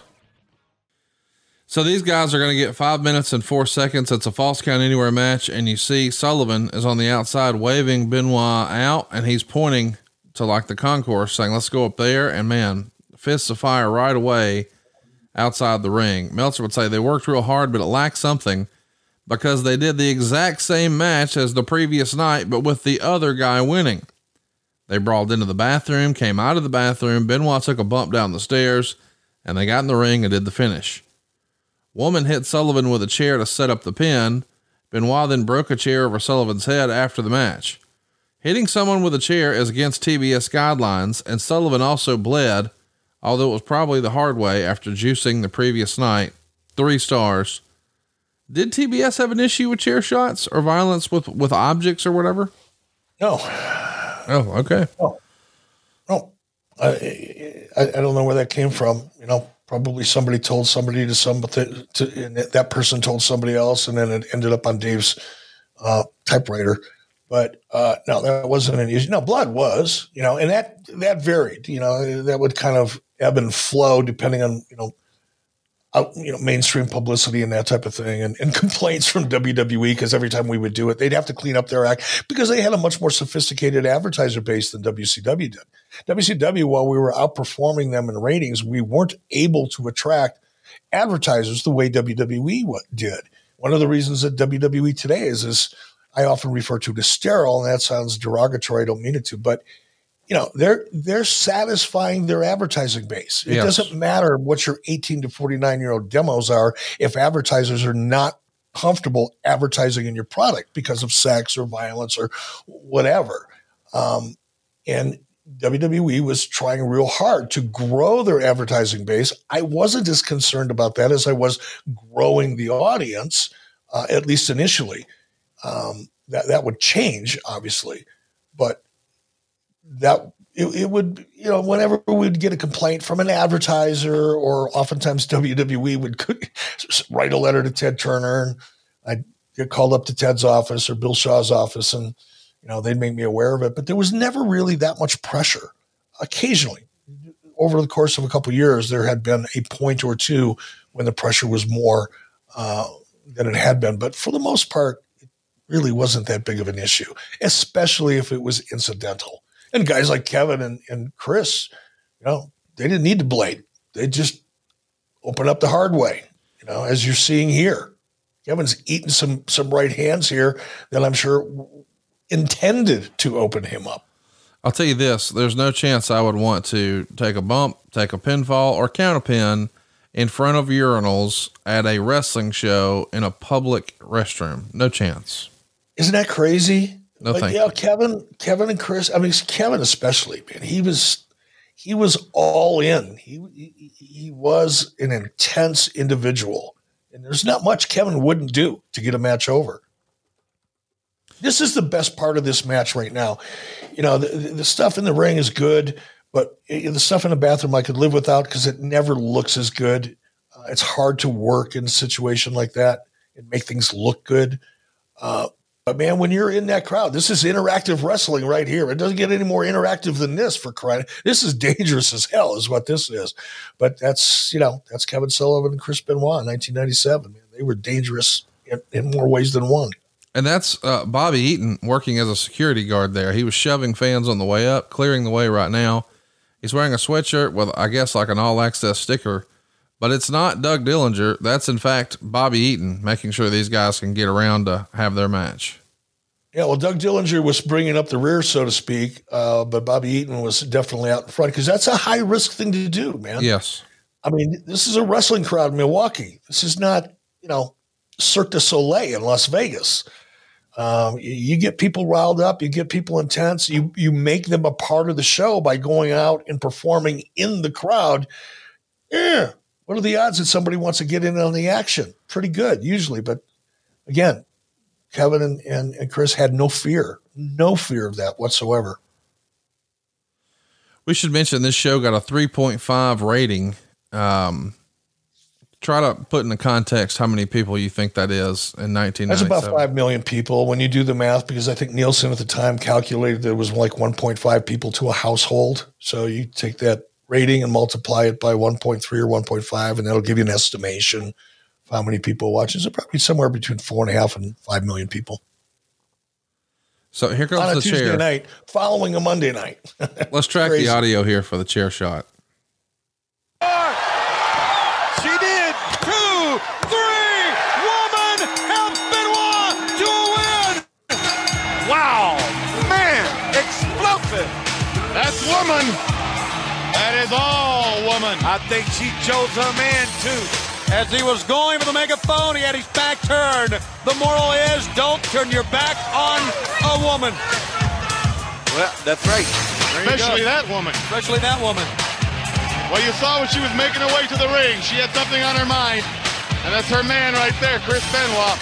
Benoit's not done yet. He's looking for something. He's got more chairs. I'll tell you what, he's going to go for the hurt right here. He sure is. Yeah, we're going for the hurt. We just mentioned about walking away from this. And I don't believe they're not through until one man can't walk away. That unloaded on him right there. Oh, that sure did. We may need some medical attention. That'll do it. I wanted to ask about, I wanted you to at least hear the chair shot and the reaction, but I wanted to ask about the story in the Observer, because it feels like the lines are blurred in a big way, and I don't know what's real and what's Memorex, so I'll just ask. This is all according to the Observer. Sullivan and Benoit are taking their angle to the extreme, so to speak. After the Nitro on January 13th, which is the one we watched with DDP 8 days ago, there was a brawl where Sullivan punched Benoit twice at around 12:30 a.m. at High Toppers, a bar near the Superdome, and they had a major pull apart after Benoit was making out with Nancy. This is similar to the Pillman deal in that only the ones in on it are probably Kevin, Nancy, Chris, Bischoff, and a few others, and they're trying to pass it off to the boys as legit since most of the wrestlers were there. Because of the Pillman deal, almost none of the wrestlers buy it, but there were a few who thought it was legit. There are only a few people at the bar that weren't WCW personnel. What do you remember of this? Don't remember a lot of it. That was Kevin and Chris. They were kind of, keep in mind, Kevin was the head writer, and Kevin and Chris and woman laid a lot of this out. He didn't run a lot of stuff by me that took place outside of the ring, obviously. I take exception. I'll challenge the reporting at the time. There were a lot of talent that had no idea if it was live or Memorex, if it was real or not real. A lot of them. And it was a cause for a lot of debate internally. There were some talent that were really concerned because it was real or felt too real to them. So to suggest that, wrestlers in the back aren't buying it because of the Pillman thing, that's, somebody's opinion who didn't really know what they were talking about and weren't in the environment to speak to it accurately. But it was a pretty big issue backstage. People were concerned about it. So up next, we've got the Steiner brothers, and they're going to be taking on what Meltzer called the lazy French Canadians, which is unfair. They go 6 minutes and 55 seconds. Meltzer would say it was Scott's first match back. His new ring outfit has a weightlifting belt underneath to give his back added support. He didn't take any bumps or show anything requiring agility, and he's got to be close to 300 pounds. He gives it half a star as we see Colonel Parker in his maybe most hilarious get up yet. My God. How would you describe what Colonel Parker's wearing without laughing? French Foreign Legion. That's what I think that's all about. He was an officer in the French Foreign Legion. And how does he sound? Give me your best Colonel Robert Parker impression. I couldn't even do that, man. I'd butcher that. Do we hear from him in this promo? I hope so. I think it's, if he gets the mic, we will track it, but they're singing the national anthem now. My God, this is good. Is he funny? I mean, Parker is such a great character at this time. He's the best. I love going back and watching some of Colonel Parker's stuff. So Eric, you and I don't know that we've talked about this, but as we're talking, this week is the 4-year anniversary of where Bruce Pritchard and I did a live show at Barclays in New York. And during the course of that show, we had JBL as a very special guest. And then we had you as a special guest. And that's where you and I announced that we were starting 83 weeks. So the announcement that we're starting this podcast was 4 years ago this week.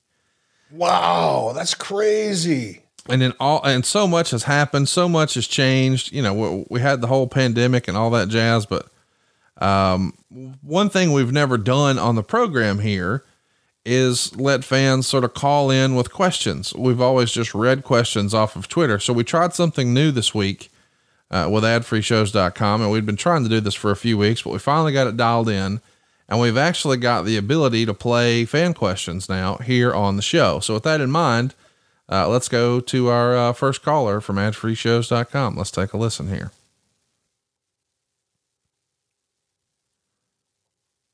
Well, easier said than done. We'll get to it at the end of the show. The Steiner brothers here, going to be, gearing up for Sold Out. This is going to be now the first time you've done a Sold Out. You've had a few opportunities to have big NWO moments, but now a whole NWO pay-per-view. And we're actually going to be doing a watch along for that over at adfreeshows.com. But tell me the genesis of the idea of a whole NWO pay-per-view. Is that something that's pitched to you, or is that from the mind of Eric Bischoff? No, that was my idea. And I know people have varying opinions about it. Most of them, not so positive, but again, it was the first real big step in a television way, I guess, pay-per-view sense, pay-per-view way, of really establishing or beginning to establish a NWO Nitro in a WCW Thunder kind of setup. It was the idea of, okay, we created the NWO, started out with, Scott Hall, then Kevin, and the big surprise with Hulk, and then adding people to it. The intent really was to create two separate brands, one NWO, one WCW, and the fact that WCW was going to get their own pay-per-view was another step in that process. That's really what it was all about. So with that in mind, let's do one of our callers here and take a listen. Hey, yeah, this is Chris Hughes. I'm in Huntsville. Eric was wanting to ask you about the 4-man booth with Dusty and Bobby the Brain Heenan, Tony, and, of course, Mike Tenay, and how you felt about the 4-man booth in this particular instance. Thank you so much. Bye-bye. So, hey, I really appreciate that question. It's a good question. The idea of a 4-man booth on paper was a really good idea on paper, but it's just too much traffic. It's too hard for guys not to be talking over each other, to keep a train of thought going necessarily, because everybody's trying to get their points in. And it's not a criticism of the talent, especially at that point, because every one of those people should have been in a booth. But putting 4 people in a booth together, again, great idea on paper. Functionally, though, from an execution perspective, very difficult to manage without it just becoming a car wreck. It's like a really busy intersection. There's so much going on. There's going to be a wreck eventually. And it was just too hard to manage, but it was a great idea on paper. We got another caller here. Let's take a listen. Hello, Mr. Bischoff. This is the Mediocre Warrior, proud slapnut of the AFS community. And I have my question about the Clash of the Champions. In Milwaukee, the commercials heavily advertised Hulk Hogan and Ric Flair as being part of the show, yet neither one appeared. Do you happen to remember what was going on, why neither one of them were at the show? Thank you. That's a great question that I wish I had a great answer for. I would imagine it would have been more of at least potentially an injury situation with Rick. But I could be dead wrong about that. That would be my guess, because we wouldn't have typically advertised names that big without well in advance having buy-in from everybody involved. So it would have had to have been something that was out of our control, either an injury or potentially a travel issue. But who knows with Rick? It could have been, look, there was a point in time when Rick and I, we were not firing on the same cylinders. So I'll have to go back and look into that, man. I wish I had a better answer for you than that. But I don't. Maybe Conrad does. Conrad, do you have any insight into that? I don't know right off the top of my head why they weren't there. I just assumed it was a contract thing where, they didn't have it in their dates or what have you. Yeah, that wouldn't have been the case with Hulk. But it could have been an issue. And again, I could be wrong, man. It's hard for me to remember, 3 years ago, more or less. I can't believe that we've been doing this show for 4 years, for crying out loud. So clearly I'm not going to be able to pull a recall like that out of my bag of tricks from 1997, but I'll look it up, and guess what? We'll have the answer over at adfreeshows.com before long. Top rope DDT. And there it is. Steiners get the win. Scott Steiner here, as big as a house. Do you remember him ever coming to you and say he was saying he was ready for a singles run, or was Rick trying to do something as a single, or is that all WCW's idea when it actually happens? No, that was WCW. Scott was a team player, at this point in time. And he didn't really come to me or to anybody else with too many ideas about what he wanted to do. He really had more of the mindset as, tell me what you want me to do and let me do it better than anybody else could. That was more how I'd categorize Scott Steiner at this point. So the idea of splitting that up, that was definitely, more me than Scott. Now, and the reason for that is I think people had just, we'd seen the Steiners together for so long. Yeah.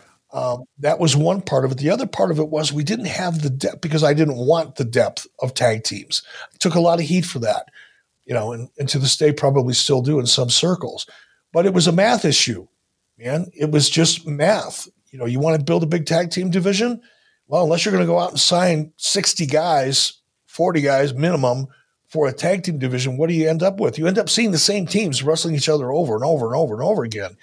And it became more of a math issue, a financial issue, than it was anything else. And between the financial aspect of it and the fact that we'd been seeing the Steiners together for a long time, I thought that it would be better for both of them to split them up. Not just Scott, but Rick as well.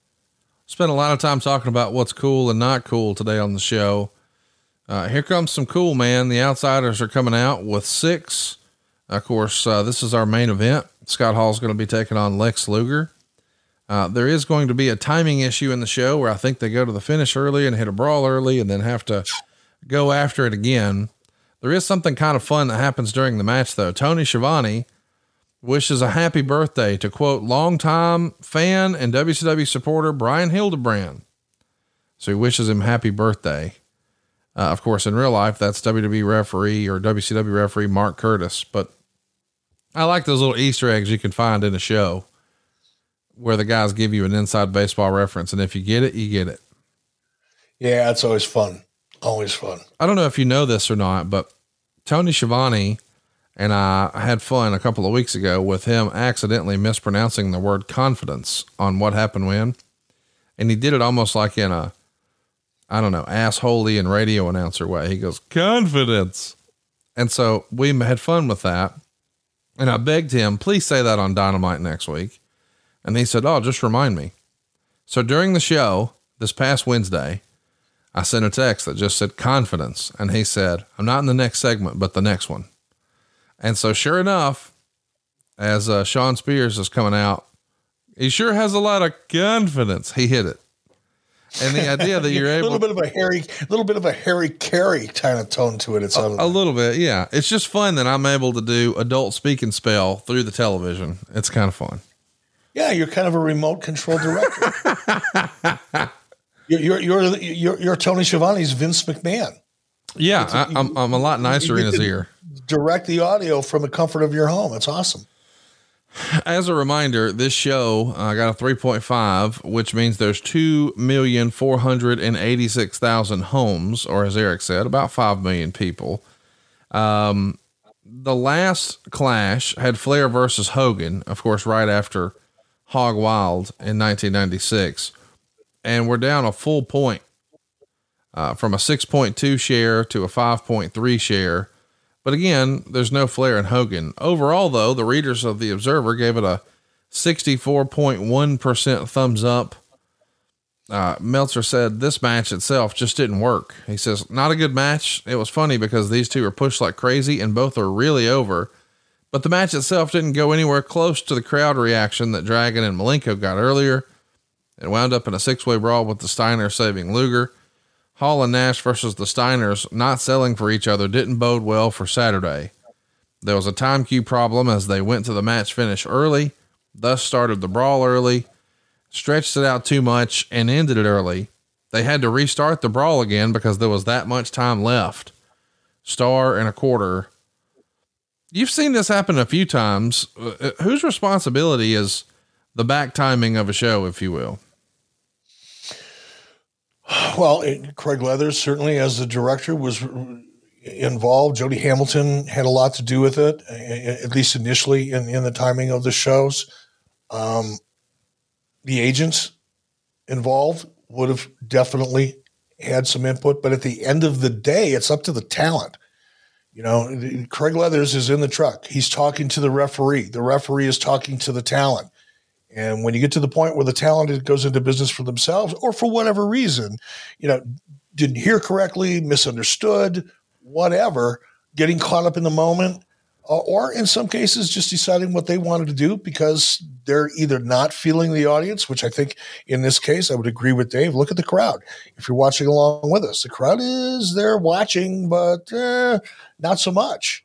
Yeah. And if you're talent and you're in that ring, especially if you've been promoted heavily and you're some of the top acts in the show, you know that, you feel that, and you're going to dig and you're going to do what you have to do in the body of the match to try to get that reaction. Sometimes that involves screwing up the timing because you're doing things that hadn't been planned on, or you're doing them too early, or you're not doing them at all, whatever the case may be. So in terms of who's responsible for, initially, you're going to start with Jody Hamilton. It's going to go through the agents. It's certainly going to be the sign-off comes to Craig Leathers because ultimately he's the guy directing the show. He's the guy that has to make sure that we're hitting our commercial breaks on time. This is a live show. In some cases, you don't have a lot of latitude in the timing of your spots. So a lot of people involved, but ultimately, it's probably up to the talent to hit their marks. We've got another call here that we want to play. Let's take a listen. This is from adfreeshows.com. Hello, Eric. It's Brad Stanton, Top Guy here. I was just curious that if you thought that the Clash of the Champions concept was better than the go-home shows that you see today to get people excited for the pay-per-view. Have a good one. Thank you. Interesting question. You know, we are largely trying to sell sold out here. Do you think a traditional Nitro go home is better than this Clash of the Champions, or does this serve its purpose? I would have to say Nitro because it was so hot, because it was appointment television. It was the show to watch in professional wrestling. I'd have to choose Nitro as a promotional platform. That's because people have become accustomed. We had necessarily trained the audience that was the place to go for what's coming up next, or that it just had that much power. And Clash of the Champions was a one-off. You know, it happened, what was it, once a quarter or twice a year, whatever it was. I don't remember. It changed. But no, I would say Nitro was the platform to set up what's important and get everybody's interest. So because of the NFL, Sold Out, which is the pay-per-view, the weekend following this Clash, is on a Saturday. Of course, historically, WCW pay-per-views are on a Sunday, but NWO Sold Out here in 1997 is on Saturday, January 25th. And what we're watching is on a Tuesday. And what we'll be doing next week is watching the very next Monday Nitro. And this is the one where famously you fire Randy Anderson. What a memorable Nitro. We'll be watching that one next week here on 83 Weeks, but there's so much good stuff happening in January 97. You know, we had the whole DDP angle, Sold Out 97, this Clash of the Champions, and you fired Randy Anderson. That's all in a 30-day calendar period. I'm glad we got to celebrate all those big moments here on 83 Weeks. Yeah, it was fun. To this day, I still go back. Somebody will send me the firing of Randy Anderson, and I'll see it in my social media feed a couple times a year. And I'll go back and I'll look at it, and it was, you talk about getting heat. And I think we've covered it before, but I mean, the ramifications of that, came down from the very top of Turner Broadcasting because so many people thought it was real. So many people believed it. That it got a lot of heat, and it ended up on the wrong desk. And as they say, shit rolls downhill, and it ended up on mine. I had the answer for it. But that's how believable it was. A lot of that had to do with Randy. He did a great job performing. His kids did, for crying out loud. Tell your daddy he's still fired. Oh, my gosh. What a great line. It's funny. I didn't even really I didn't have that promo planned in my head. I mean, not the verbiage. I knew what I was going to do, but it wasn't until I saw his kids come out and the looks in their eyes. I thought, man, what a perfect way to get heat. But it was more improv than not. What do you think of the chemistry that Lex Luger and Scott Hall had? We know that Scott Hall's capable of great matches. We've seen Luger have some good matches, but he was never necessarily known as the best in-ring performer. But together, did you think they had it? Did you prefer them in a tag match, or was it just a miss with those two guys? I think in this particular case, it was a miss with those two guys, and I think Scott was doing his best to work from a chemistry perspective as best he could with Lex. He's not going to go out there and have the same match with Lex Luger as he could have, with a Ric Flair, for example. Lex was great at certain things. But I think Scott was doing his best to tell a great story without necessarily the benefit of,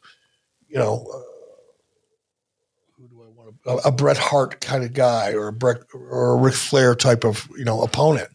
He was going out there to have the best match he could with Lex within the context of the story and the setup we were trying to execute. I don't think it was a lack of effort on either part. Sometimes you just have great chemistry and sometimes you don't. And I think in this particular case, especially, the chemistry was a little bit off. Obviously the biggest moment, in my opinion, in Luger's career, was when he beat Hogan on Nitro, the 100th Nitro. Would you agree with that? That was his biggest moment. No doubt. You go back and look at the career of Lex Luger, and I think that was the apex of Lex's career. I think Lex might agree with that as well. Lex had found himself, man. The story worked. The timing was right. Lex's confidence was where it needed to be. And I want to say confidence. I don't think Lex Luger ever lacked confidence, but I think his level of passion for what he was doing was probably at a fever pitch then. Lex was having a blast. And oftentimes, man, no matter what you do for a job, I don't care if you're an engineer or an architect or you're working in a factory, if you find joy in what you do and you're really having fun doing it, you're going to perform at a much, much higher level. And I think, throughout Lex's career, probably in the beginning especially, I don't think he had necessarily a great passion for the industry or passion for what he was doing. He was decent at what he did, and he was making a lot of money doing it. It was a job. But I think, because of everything that Lex had been through in WWF and the Lex Express and all that other kind of stuff, and even, Lex's experience in WCW before going to the WWF, I think by the time, we saw Lex Luger and Hulk Hogan, Lex found a passion for the industry that he previously didn't really have. Did you hear my dog whimpering in the back? She's dreaming. Hey, Nikki, wake up. Wake up. I don't know what she's dreaming, but she's having a hell of a time. Oh, you got the crowd into it now. If you're watching alone, they kind of sat on their hands for a great deal of it. But here comes now Nash coming to life as we get into the finish, or what I assume is the finish. So the referee has not yet disqualified Scott Hall because all of the offense to the outsiders here has been on Luger's side. Luger forearms, Luger clotheslines, all that. Nobody has done any damage to Luger as of yet, as far as 6. Yeah, but technically, Conrad, is that a prerequisite for disqualification? Like, other people can interfere as long as they don't hurt anybody. Now there it is. That should have been a disqualification, no doubt about it. It is now, and we're gonna get a little bit of 3-on-1 action, and I think the Steiners are going to come out to even us up. Overall, though, what do you think of this effort? Thumbs up, thumbs down, thumbs in the middle? Thumbs in the middle. I think it advanced the story to a certain degree, but I think in terms of the pacing of the match, I think it could have been about 2 minutes shorter. Although I meant the overall show. The overall show, thumbs up, thumbs down, thumbs in the middle. The overall show. For what it was, I would, for Clash of the Champions, I'd give it a thumbs up. I don't do the thumbs up, thumbs down things too much, but I probably think I'd give it a 7.5, not quite an 8, especially because of the strength at the beginning of the show. And again, we're advancing story toward the end more than anything else, but I'd say 7.5. Glorified Nitro at this point, though, and really, this whole show at this point is probably a function of just making TBS happy, is it not? I didn't have too much trouble making TBS happy at the time. TBS was pretty thrilled. I think TBS probably felt like redheaded stepchild, because all the good stuff was really on TNT. So there was a little bit of that going on corporately, but got a great rating, still delivered close to 5 million viewers, which not much of anything else at TBS other than sports, I guess, baseball perhaps. Even that probably didn't draw as big of an audience as Nitro was drawing or Clash drew. But, they were pretty happy to have this product. I want to mention the next pay-per-view, as we said, is sold out. This is the go-home show for it. This is pre-Thunder. So we're still growing, but Nitro's in the rearview mirror, the biggest one we ever had from Chicago. The Brawl's getting restarted here on Clash of the Champions, and it's the Outsiders and the Steiners, and what a big time pay-per-view that was. Sold out, and we're going to be celebrating the 25th anniversary on the exact 25th anniversary. So as you're listening to this on Monday, tomorrow night, Tuesday night, we're going to be doing a sold out watch along with Eric Bischoff for adfreeshows.com. So you won't just get to watch and hear Eric watch it. You'll get to ask him questions, interact with him, give your opinion, sort of fantasy book the thing. It's going to be a big time over at adfreeshows.com tomorrow night. Is it not, Eric? It is indeed. But, we talked about this match not being what according to Meltzer, flat, whatever, not getting a lot of crowd reaction. And that was fair and accurate, but look at it now. And it's how you leave them. Yes. It's the way they feel when it's over. That is sometimes the most important thing. And at that point, in terms of advancing story, everybody in that arena was standing up and reacting. So it may not have been what anybody wanted it to be for the first 70% of the match, but the only thing they remember is how it ended. Well, and we're going to remember how this one ended. It's with you and I talking about how much we love WCW in 1997. So excited that we got to revisit this Clash of the Champions. This is the next to the last ever Clash of the Champions. We'll be back next week talking about the very next Nitro. But if you want to keep this progression going, check us out over at adfreeshows.com, where last week we had an interactive Zoom with the Nature Boy himself. You actually got to watch the 1992 Royal Rumble along with him and ask him any questions, or it was a great time. Hope you'll check it out. You get all of our shows early and ad free, and it's adfreeshows.com. He is at E Bischoff. I am at Hey, it's Conrad, and we'll see you guys next week right here on 83 Weeks. And we hope to see you this weekend in St. Louis. Any other teases or surprises or questions you've got up your sleeve for Jeff you can share with us now? Well, I'm not going to tip him off here, but, I talked about this a little bit on a promo that I did last week. I've known Jeff for a long time. I think Jeff and I probably first crossed paths back in 1988 or 89, Super Bowl III. That was the beginning. But we've crossed paths professionally a number of times over the decades. But we've never really I've never sat down with Jeff and had just a one-on-one conversation. Hey, you remember why did you do this? What were you thinking here? What was that like? Never had those kinds of conversations with Jeff. We've more often than not have been, ships passing in the night, so to speak, as opposed to a real sit down type of conversation. And I do have some questions for Jeff, not only about his time, growing up, obviously, the son of Jerry Jarrett, and all the people that have passed through when Jeff was a young kid growing up, and his experiences and how it impressed him and how maybe it shaped his career. I have a lot of questions about things like that.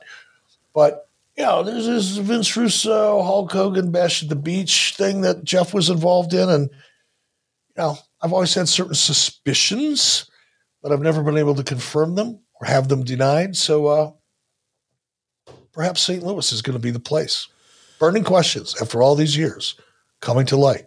St. Louis. And we'll talk about Dixie Carter. We'll talk about Tony Khan. Hey, we'll talk about Nick Khan. We're going to talk about the most recent experience they both had with WWE, plus Jeff Jarrett's new promotion that he's definitely not starting, and a whole lot more. It's happening this weekend, this Saturday. Now, I know the Royal Rumble's normally on Sunday. This week it's on Saturday, and we're just going to be 2.4 miles from the arena. Come check us out. Get your tickets and get your VIP tickets so you can meet these guys, get a picture, get an autograph, all that jazz, and the best seats in the house. You don't want to miss it. We're not recording it. So I'm hopeful that I can. No evidence. We do not allow evidence at these shows. You do not get to walk out with evidence that can come back to haunt us. You have to be there. So I'm going to get Eric a 6-pack of beer and he's going to tell you some stories you can't hear here. Check it out. It's ericandjefflive.com. That's ericandjefflive.com. And we'll see you back next week talking all things Nitro, and somebody's getting fired. Long before Vince McMahon was yelling, "You're fired," somebody else did it on Monday night, and we'll talk about something else he doesn't get credit for next week, right here on 83 Weeks with Eric Bischoff. John brings his skewed sense of humor. Jeff brings tips to cut strokes off your next round. Together, it's those weekend golf guys. They'll pay a lot of money to PXG and Titleist and Callaway and on and on and on, right? How many yards do you think you're going to pick up with that extra driver? I think I can get an extra 5 to 10. What if I give you 15 to 20? You pay me more. Jeff Smith teaches on a sliding scale. Those Weekend Golf Guys, the podcast, part of the Believe Network. Just search BLEAV on YouTube or wherever you listen.